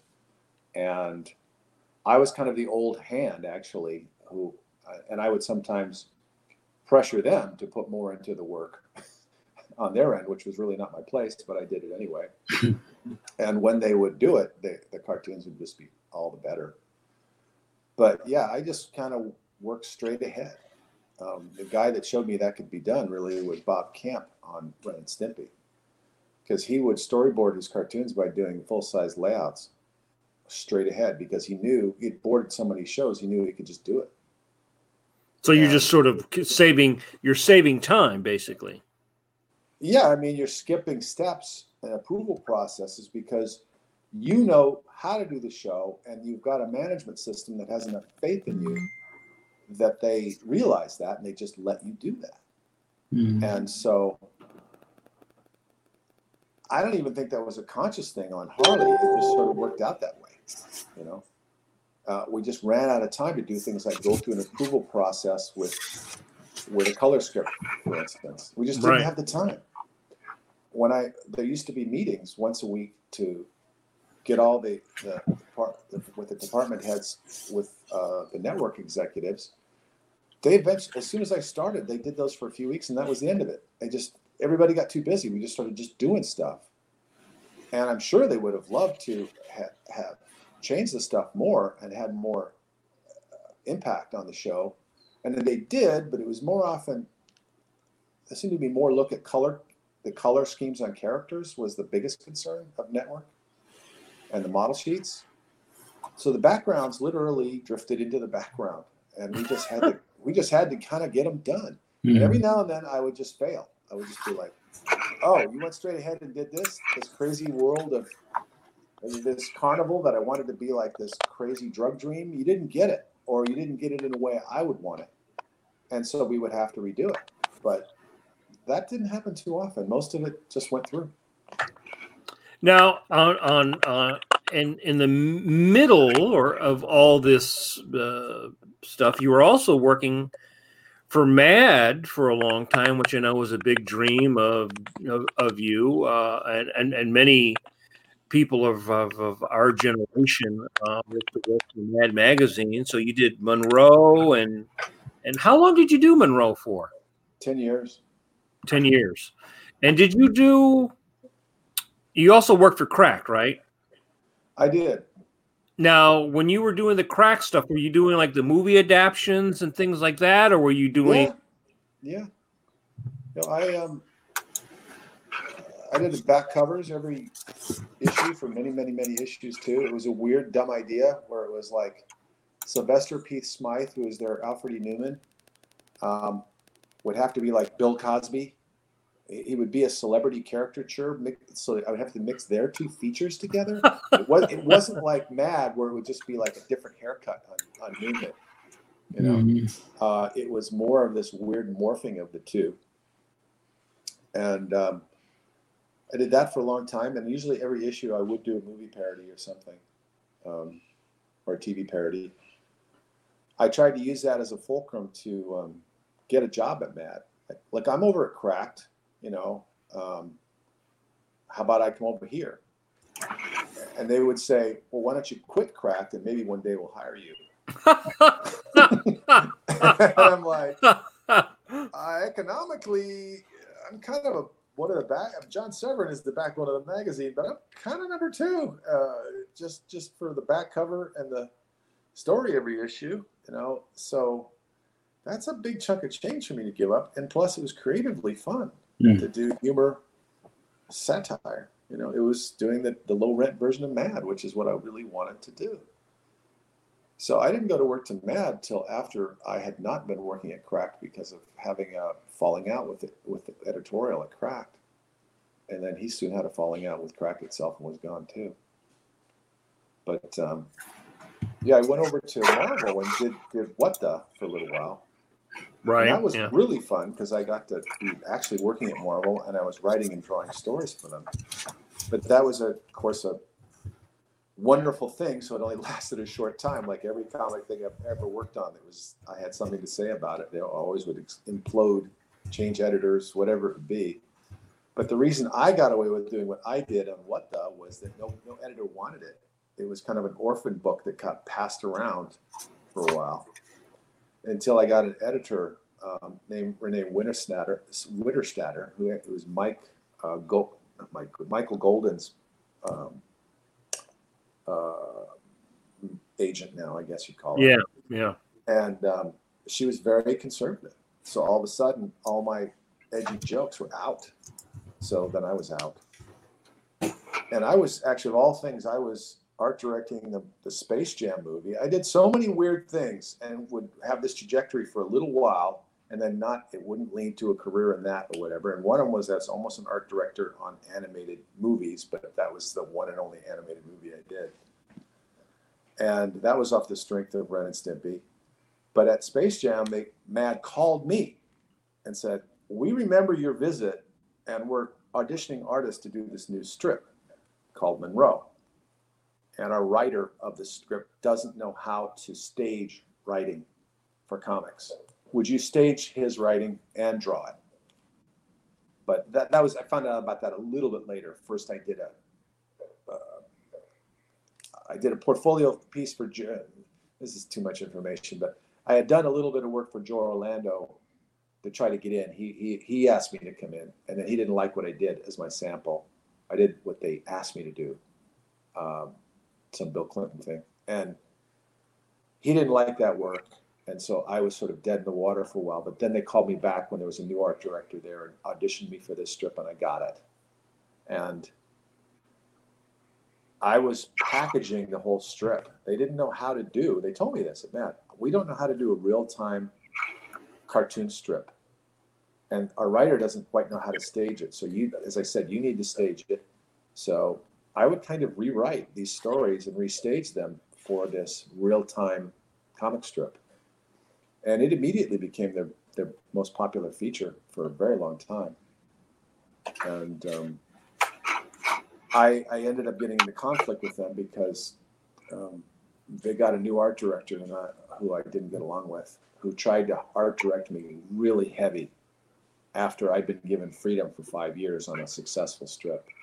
And editorial wasn't concerned with my problems. They just said, do what the art director tells you to do. Nick Meglin had retired at that point, and I found out he was my champion. He was the guy who was always saying, let Bill do what he wants to do. And so that ended. And so eventually I did. Mad paid so well. I mean, they just paid really well. I just kind of hoard the strip out. That's a politically incorrect. I became a working man. Pardon me for using that term, but that non-woke term. But I just did the strip for money for a long time, and it showed. And they knew it too, and they kept threatening me. Like, you better put your love back into it. And I would just say, I don't have the love for it. The writer's okay with it. You need to be okay with it. So eventually we just had a parting of the ways, and that was the end of that. And now there is no more Mad. And now there's no more Mad. So which is I love that so much as a kid. And one of the things I think I mourn the most in a way is that there just are not venues like that anymore for people who want to go to do that kind of cartooning. Where do you go today to do that kind of cartooning? I mean, maybe the world just doesn't want that kind of work, You have to do what, I don't know, you know Richard Sparks' work? No. He's on Facebook, and he puts up new cartoons, sometimes 2 or 3 cartoons every day. And he's actually really good, really funny. And his stuff would be Mad oriented, I would say. He would have fit in with Mad if they were a little more adult, because he does a lot of dick jokes and stuff. But he just, I guess, once he gets a whole bunch of these drawings that he puts up every day, he gets a small publisher to print them into a book. And they try to get some distribution, and they try to sell them, and he makes a little bit of money. He probably does lots of, I don't know him or know him well or what he's doing. I've never talked to him. But you kind of have to build your own little following, and we've all done that one time or another. I know Brett's done a lot of his personal sketchbooks as another source of income and a way to capitalize on doing sketches for conventions or just what you like to sketch or whatever. So you kind of have to be your own little publisher, or find someone who will print that book for you and give you a decent cut of it or whatever. There's no firm ground on going to a major publisher and making a living. About the last place to go now is the New Yorker, if you're talking about a humorous illustrator. And they've got the top guys to pick from. So that's a market that's tough to pick. Right. So now that you're off Harley, at least temporarily or maybe forever, what's your next? Are you going back in to do a lot more of your personal painting now? Well, I always never stopped painting. When I was working on Harley, I was painting on the weekends. And I'm painting now. And but I think I might have mentioned earlier, I am going to do this thing with Ashley Wood, my Happy Comics. Right. We're going to reprint and repackage, and I'm starting to work on new material for that. And then it's kind of up to me on when I get it done. And I have as Donald Trump would say, I have a beautiful pitch for Warner Brothers. Very beautiful. I can't say anything about it other than to, just to tell you what I'm doing or what I was doing. I spent please, Bill, tell us your secrets. Well, I can tell you it's with the classic Hanna-Barbera character.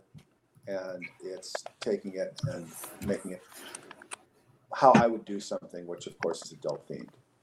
And we're finally at that point in time. For 30 years, I've been telling people we could do, and tried, and almost was paid and almost had it happen with Hanna-Barbera in the past, to do these characters in an adult format. And more recently, there's the first issue. And more recently, why, Bill? Why are you hurting my childhood? Can you pop that, Mike? Yeah, huh? Can you blow that up, Mike?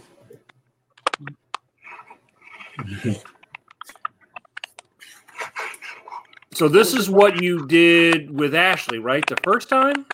Yeah. And that's ironic, obviously. I mean, really? It's happy. Being roasted alive is not a very happy thing to happen to you. But in fact, if you're the wolf and you're making a tasty dinner, it could be the happiest moment of your week. So, yeah, I like to play. I've always liked to play around with those conceits of funny animal comics where it's impossible that these characters would be in conflict or be friends or anything. And you just start pointing out, let's add some reality to this and see where it gets us, Right. So, yeah, it's basically the bad wolf eating Huey and Dewey. And he's sitting on top of one of them who's still alive, who's screaming for his life as his brother's being burned alive and then eaten. Yeah, that's me. That's why I have a very limited selection of publishers. Do you now, could you have such, this could not be in some ways more opposite than some of the paintings that you're doing, especially the more abstract paintings that you're doing now.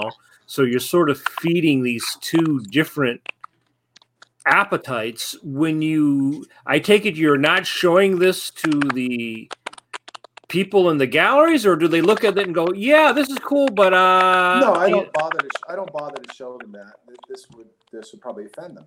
I know better than that.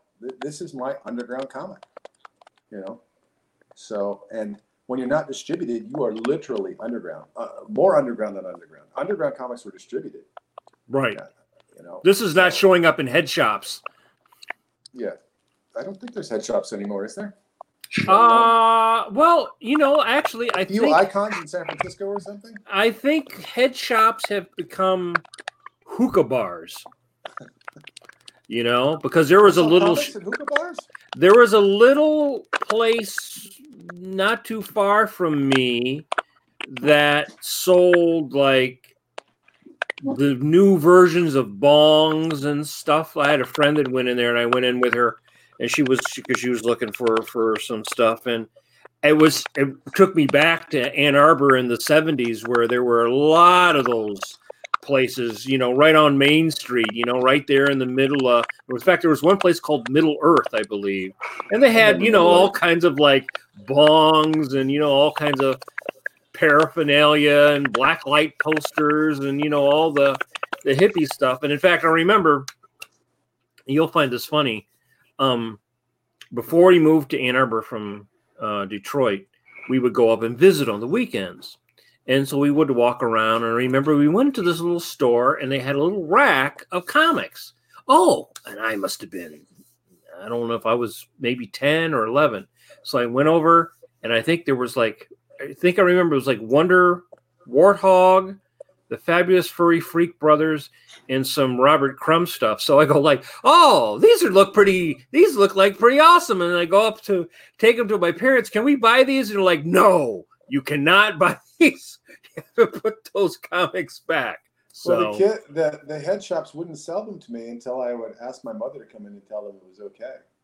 She was pretty liberal. She also really didn't even look at them. She was just like, whatever, it's a comic book. Yeah. I think if she looked at them, she might have had an objection. I'm not sure. But both my parents, for their weird, we can't get into stories about them, but they both had this kind of liberal leaning side when it came to art. That they understood you could sort of go off the deep end with. Right. Lots of other things were quite conservative. So do you find, Do you find that there's anything that you take from, I say you could take the color from your painting and put it into your cartooning, but do you take anything from your cartooning and put it into your painting? I think all art disciplines that a singular artist does can inform the other disciplines they work in one way or another. You know, I don't know if anybody else has any thoughts on that, but I think each one of the things I do, you can go, oh, well, like that picture of the cover, it looks a little washed out, but the same thing's going on there. It has that sort of monochromatic background, but then where I want you to look at the burning duck, he's colored orange, and it's complementary colors. You know, it's still the same thing. It's just a pen and ink drawing. Right. So it's much more of a colored in, painted pen and ink drawing than a quote unquote painting. But it wouldn't be that hard to lose that ink line and turn that into a painting. You have to do a little bit more detailing. Right. Well, I remember when I went back to, I started back at school. I remember a couple of the teachers, was one teacher in particular, nice guy and everything. And he said he didn't know whether my years of working in comics would be able to help my painting, but I disagreed with him because I said, drawing is drawing. Years of drawing is going to help you no matter what. I mean, just being able to make a line with confidence is something that you're going to apply to whether you're painting a tree or a person or a charbroiled duck, If you want to get philosophical about the whole arc of your life as an artist, and developing your quote unquote style and finding yourself and what you're going to do. When my mother passed away last year, I found that she had kept a whole bunch of my childhood paintings that I literally had not seen since I had painted them when I was 5. And what's funny is that they're abstract, and that I had been struggling for 10 years to figure out how to do abstract well. And I was doing abstract brilliantly at age 5. I was a better artist then than I ever became in a certain funny, creative way. Not funny, but a certain odd, creative way that's hard to describe. But then, already at age 6 or 7, I wanted to draw more realistically. And that quest to draw more realistically made me do 10 years of pure fucking garbage. The drawings were just terrible. And they were the same themes, and there was a lot of conflict in my life, which I won't go into. But so I loved the war themes. So it was like World War II, Nazis fighting Americans, bombers and explosions and horrible death, again and again and again for years. And then finally, when I finally changed drawing would have been in my 12 or 13 when I started getting into hot rods. So it became hot rods. And all these different interests of mine, and finally comics from 14 or 15. And for years, all that work was terrible, just terrible. And then you would go to school and you would get better at it. And then ultimately, when I wanted to do the abstract art, it was so hard to shed all that good drawing I had learned. It got in the way, but yet, oddly, it didn't. Because I figured out, well, how can I use some elements of this realism that I can do and design, which I'm pretty good at composition and things. How can I put this in abstraction and still have it be abstraction? So there would be a lot of artists who would look at my abstract work and say it's not abstraction because I can see an element of a landscape here. Mm-hmm. Abstraction is supposed to just be pure marks, and there's no anything. Well, some abstraction, not all abstraction is that way. Yeah, but it's an arguable thing, and I happen to think that I can do a book called Abstract, even though you can tell it's a parking lot, But who's going to stop me? Who cares, But there's plenty of people who have said over the years, this isn't abstract, as to pick a fight or whatever, or just that's their belief and they're entitled to it. So if I did a book called Abstract, I probably should have called it Elements of Abstraction. Well, I found that going through art school, you would get a lot of those arguments you would have in art school, but then once you were actually out of art school, people are too busy working to actually worry about that until they are going to be in a, I don't know, you're going to be in a magazine, you're going to do a book. A lot of it is what I call like being an art lawyer. So you go and you get your MFA so that you learn how to basically be like a prosecutor for your version of art, and you're going to convince people with your words even more than your art. It's mostly about you trying to convince people if they buy your argument, then they buy the art. If they don't buy because it's a lot of the stuff is non-mimetic. It's not, you're not trying to, it's easy for someone to look at a Rockwell painting or Wyeth painting and go, oh, that's good. It looks like the person or the plant or the, what's easily understandable. Then you start diverging further and further and further. You started getting into the color fields and all the, all the post modernism. Then it's really more about a lot of theory. So there's all this theory that comes in to convince the person, to try to inform the viewer of what the art is, because they're not going to get it on their own without the intellectual side of it being presented. They might just look at it and go, "Oh, it's a box on the floor. That's trash." They would throw it away, right? They're not gonna get into it. So, that was my experience in art schools. That we'd have these different. You would have these different camps. You still have the people arguing about the use of photography. Don't use photos. Photos are bad. People have been using photos forever. Don't use black. Don't use black. Never use black. Man, I've heard that before. Then you have other people. In fact, one of the guys I know you like and was one of my teachers was Alex Konevsky. And at that time, I had been using limited palette. And I was actually doing stuff like, painting with enamel on cardboard and doing all this different stuff.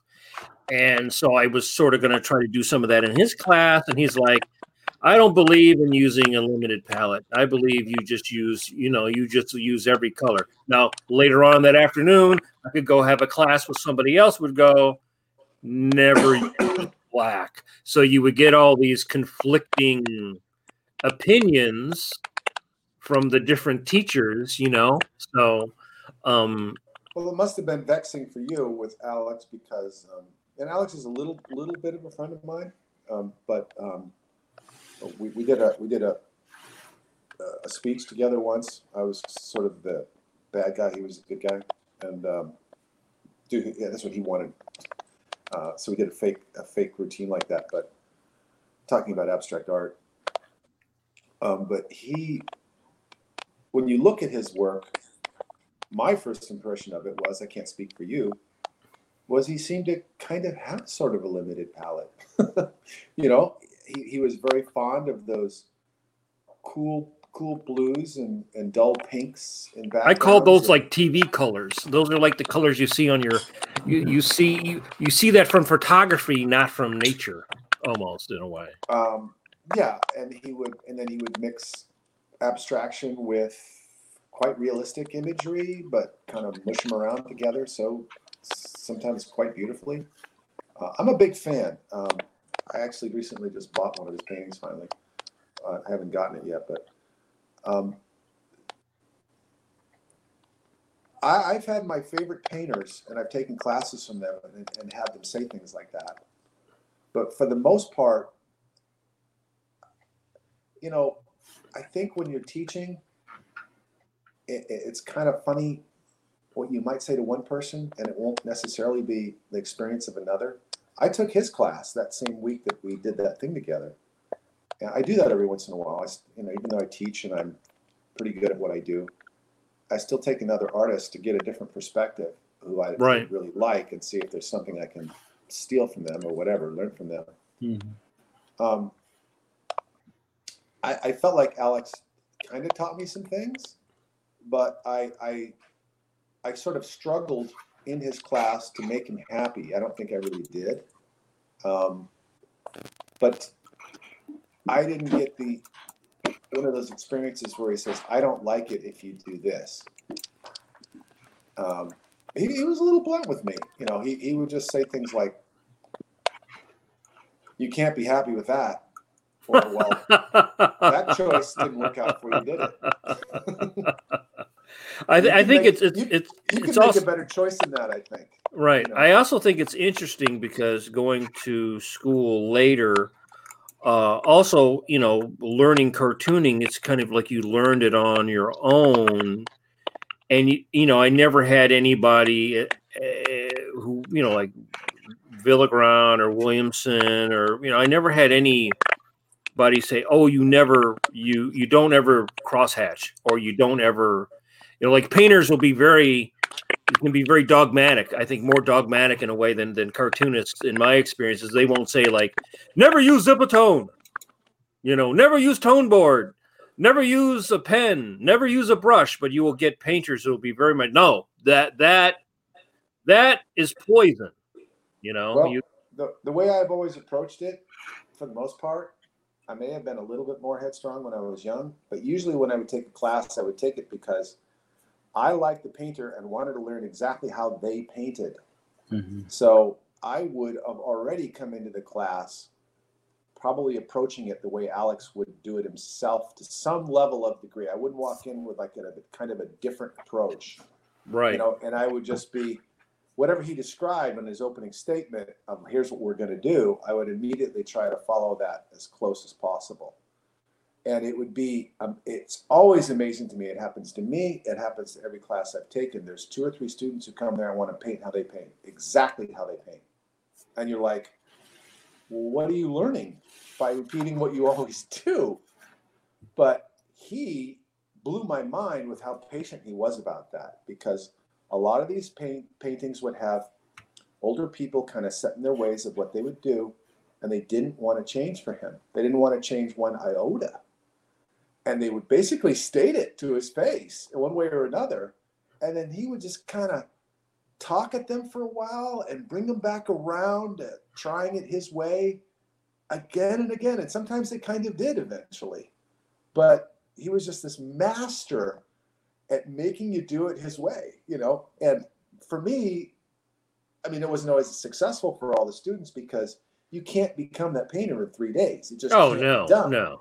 But maybe you can pick up a few little things, but you can't even digest it. Do terrible paintings because you're working in his approach. At least you're trying to, and you're sort of throwing out what you do, but then you're getting this conflict of like, well, I want to paint it like what I do, and I know if I paint it like what I do, I can make him happy. But then that doesn't make him happy because you're not, you know, blah blah blah blah blah. So usually every painting class in one way or another for the student is a disaster. You know, it's don't go there expecting a good painting. Don't go there trying to do what you always do. Just try to learn a few things and be happy with that.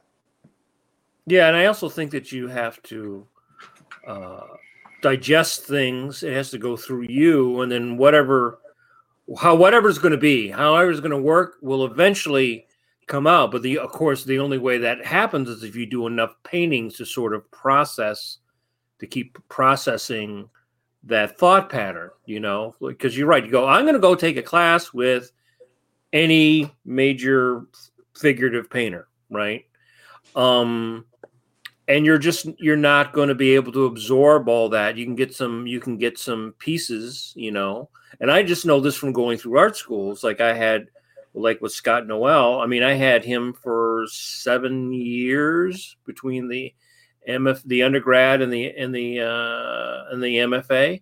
So, you know, in the beginning, you're taking little bits, and then eventually you kind of get what his thing is about, and then eventually you keep or retain whatever you find of value from your teacher, and then whatever's going to be you, which may conflict greatly at times with what your teachers was all about. That's just the way it is.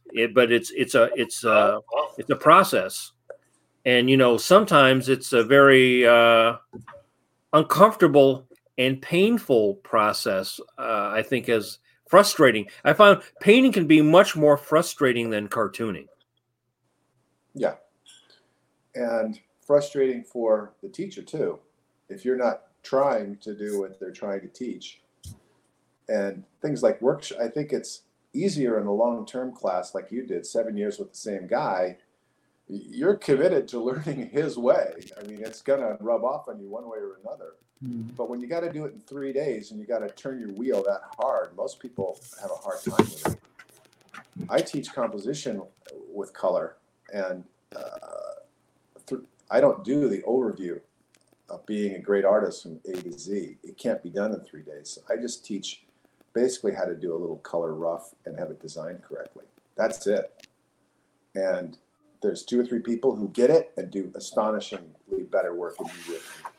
And there's a bunch of people who kind of go in the middle of that, and there's 2 or 3 people who don't. And then there's one person who usually gets mad at me and quits the class. I'm sorry, Bill. I hope your feelings were hurt. I kind of make them do it. I'm not quite as, I'm a little more dogmatic and consistent and constant. You know, Alex spent a lot of time with people, as an example, and had a big class. So he's not coming around to you as often. I have a smaller class, and we're doing smaller paintings, so I'm kind of constantly coming around working on their work. And so you kind of have to do it with my approach.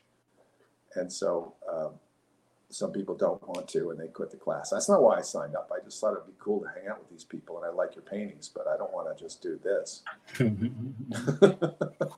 Have you ever taught a cartooning? Why can't I do a full-size painting? Well, sorry, you got to do it 2 or 3 by 2 by 3 inches. And when you can do one of those well, then you can do a bigger painting. And very few of the classmates get to do that bigger painting on the 3rd day. Have you ever taught cartooning? No. So you've taught people on the job, like you said, you were teaching guys like Scott Wills and stuff, but you've never actually tried to teach cartooning separate. No, I don't think that. I think my cartooning style is pretty idiosyncratic, even though it has a certain classic feel to it. I guess I could do it, but it just doesn't have any appeal to me, and I'm stumped to explain to you why. And I clearly I'm not a guy who's at a loss for words ever. But in this case, yeah, I don't know why. Maybe just nobody asked me to. So where is your, if people are in California and they want to go to your gallery, you're in Sue Greenwood Gallery? Sue Greenwood is in Laguna Beach. I'm at another gallery in Los Gatos called the Whitney Fine Art Gallery, or the Whitney Modern, I'm sorry. Okay. And then I'm in a gallery in Cambria called the Vault. And those are the 3 I'm at. And I was going to take this time after Harley to try to really do some researching and perhaps some travel to try to find another gallery. I'd like to be in like New Mexico or someplace like that still has a bit of a market, or figure out like where the town is where art is still booming. But of course, the virus thing has destroyed everything. Everything's back to square one. And obviously travel's out of the picture. But yeah, I'm kind of looking to go find one more gallery to just be in a different spot in a different state. But then I'll just go back and I'll do some, like for instance, I'm doing a little bit of freelance for Warner Brothers now for presentation stuff for them. Right. You have to turn your light on, Bill. You're fading. You're fading away. Yeah. He's slipping in the darkness. You're slipping. And Mike, we should wrap. Yeah, being on the California coast and not working with artificial lighting to start with. Oh, there you go. Yeah. So I see somebody wants to hear from Bill and from Jamar and Mr. Blevins. If it's good. No, you know what, Mike and Bill has just been riffing. This is good stuff. I'm a fan, just like everybody. And who are you writing letters to? Oh, that's not me. I think that's. Well, I've been. Yeah, there's some sort of popping. I think it might be Brett's computer or something like that. I'm not sure. Oh, I thought so. Well, I'm on my phone. Maybe it's my phone. I don't know. Oh yeah, there's like a pop, like some popping going on. Doesn't that sound just like keyboard strokes, though? Yeah, it sounds just like somebody's like furiously typing. I'm glad I brought it up because I would have been saying later, God, that Jamar, he was typing the whole time. What a jerk! Right. Does it go away? Does it go away? My if I whole turn life, off it's my been mic? one of my biggest foibles is making these assumptions. Oh, you thought that was carrying those with me forever, and they didn't exist. Bill? You thought? Yeah, I think it's vibrating, Brett. I think that's your. If you, yeah, when you mute it, it goes off. Yeah, it's off now. Yeah, It's perfect. but if you, We can't hear him, but he's not talking too much, so. right, but you can still talk. And Now I don't really care. You can have Well, it on. yeah, but It's I just now think that I I know turned what it is, I'm it on to cool. talk. But I was just Maybe it's I got you guys are all on computers, right? I saw him moving around a little bit like this, and it just sort of the sound effect Mm. kind of fit. So I just made this assumption. Anyway, casting stones. yeah. Well, I'm gonna have to. I heard my cat go by 2 or 3 times outside, and people keep sending me emails. So I've been looking at those, not reading them, but seeing them when they like to screen it. I have one It's last. not popping now, is it? Not this moment. No. Yeah. There it I goes. have one last question, and then I think we should say goodnight. There it is, Okay. Brett. This is from Paul. Speaking of the pandemic, anything good on TV that's keeping you entertained? If everybody wants to maybe say something about what they're watching or reading. Why don't you guys go first? Mike? I don't really watch TV other than Turner Classic Movies and occasionally the news. I just have I got rid of all my movie channels, so I have Netflix, Amazon Prime. I have completely lost patience with TV. Mm-hmm. I can't watch any of these shows that people say are good shows or any of the shows that people say are good comedies. That happened a long time ago, but I finally let all of my my HBO, Showtime. I just let all that because they were just the channels are crap. They mostly just showed all these old junky movies, and then most of the movies that would come would be like they would be showing Justice League every 5 minutes, and it's like I don't want to ever see Justice League again. I saw like 5 minutes of it, and that was enough. So I find that I would much rather watch Turner Classic Movies, and I listen to a lot of audiobooks. I listen to music. I love movies, but this goes back to my talking point earlier. There's so much entertainment, but most of it is just crappy. So it's like That's how it's always been. Yeah, but now there's even more and more and more. There's like 50 streaming channel. Everybody's streaming. So you've got the same crap that was at Redbox, but which used to be on HBO or on TBS, but now it's over here. So they just keep taking this garbage and just keep spreading it from one thing to the other. So you've got your curmudgeon credentials pretty well mapped out there. If it's something's good, I love Primal. That was awesome. Jamar? What do you like to watch? You know what? I don't watch TV. I don't have a TV. One. I used all my TV points in the 80s, in the early 90s, and then I just kind of put it down. I'm a big YouTube guy now. Okay, what do you like on YouTube? I watch a lot of documentaries about Japanese pro wrestling, and It's a narrow field. Okay. yeah, it's I like a good niche, and I listen to a lot of streaming music on YouTube. I don't know if you've heard about the Study Girl, Bill. There's just a couple of channels where there's kind of like a really limited animation of a kid studying and like a cat's wagging its tail in the window. And it's just like lo-fi beats going on for like. So you've got two kinds of Zen going on there. You've got guys throwing themselves out, Japanese guys, because everything Japanese has got some sort of Zen in it. Yes. And then you've got the wagging dog tail and someone barely moving. Okay. Yeah. It's very calming. How about you, Brett? Yeah, Brett. What about you? You watch TV?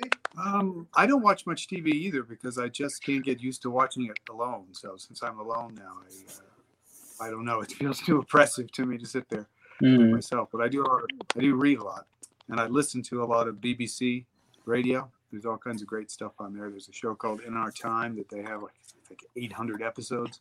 Wow. Where they just discuss some historical or philosophical or art subject, and they usually get 2 or 3 experts on there. Those are entertaining. And I just finished an E.L. Doctorow book called Homer and Langley about the Collier brothers, which was depressing, but entertaining in its way. And I just started there's a trilogy of books by a woman called Pat Barker about World War I that had great reviews, so I'll find out as I go on.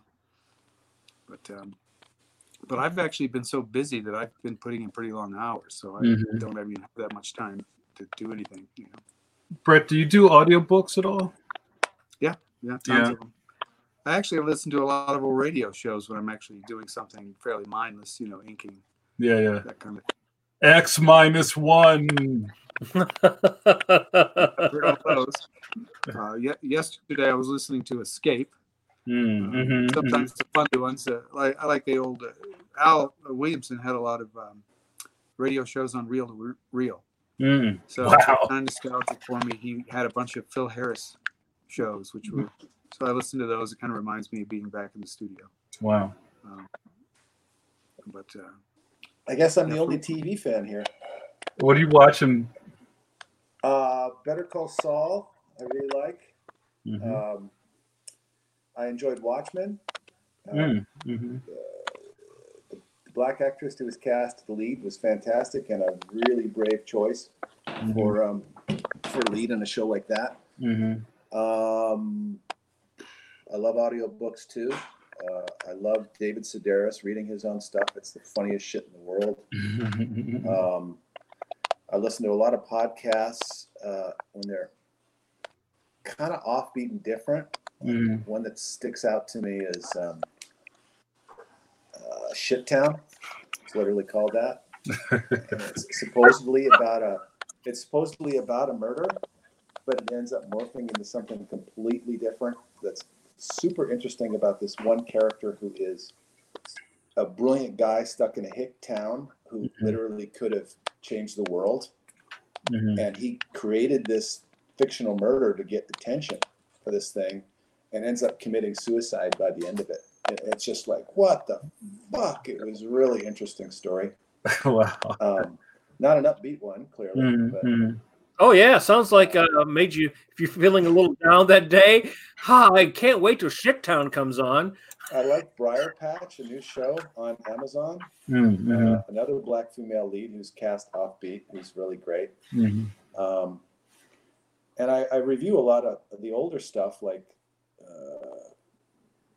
Breaking Bad, because my new girlfriend hasn't seen a ton of these shows, so I try to show her the best of. I watched that on Netflix. I think I watched almost all of that on Netflix. That was good. So, you didn't finish Breaking Bad? Yeah. See, for me, my TV is over here, and so if I'm working here, you can't. Then TV just becomes radio if it's like over there. So I don't. And like Brett, I work long hours, so occasionally if I take lunch or dinner, I might watch something, but I end up listening to the audiobooks or music. You're a total workaholic.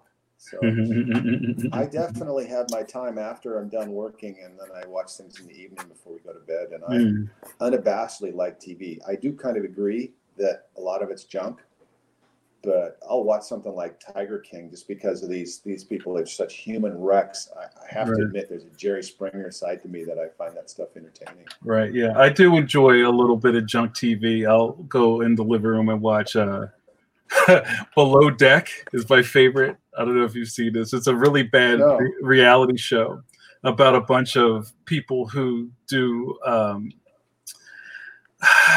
high-scale yacht rentals. So they have these clients who spend a lot of money for a 3-day tour on this yacht, and these yachties have to serve them hand and foot, and then they hand them a giant envelope of money at the end of it for their tip.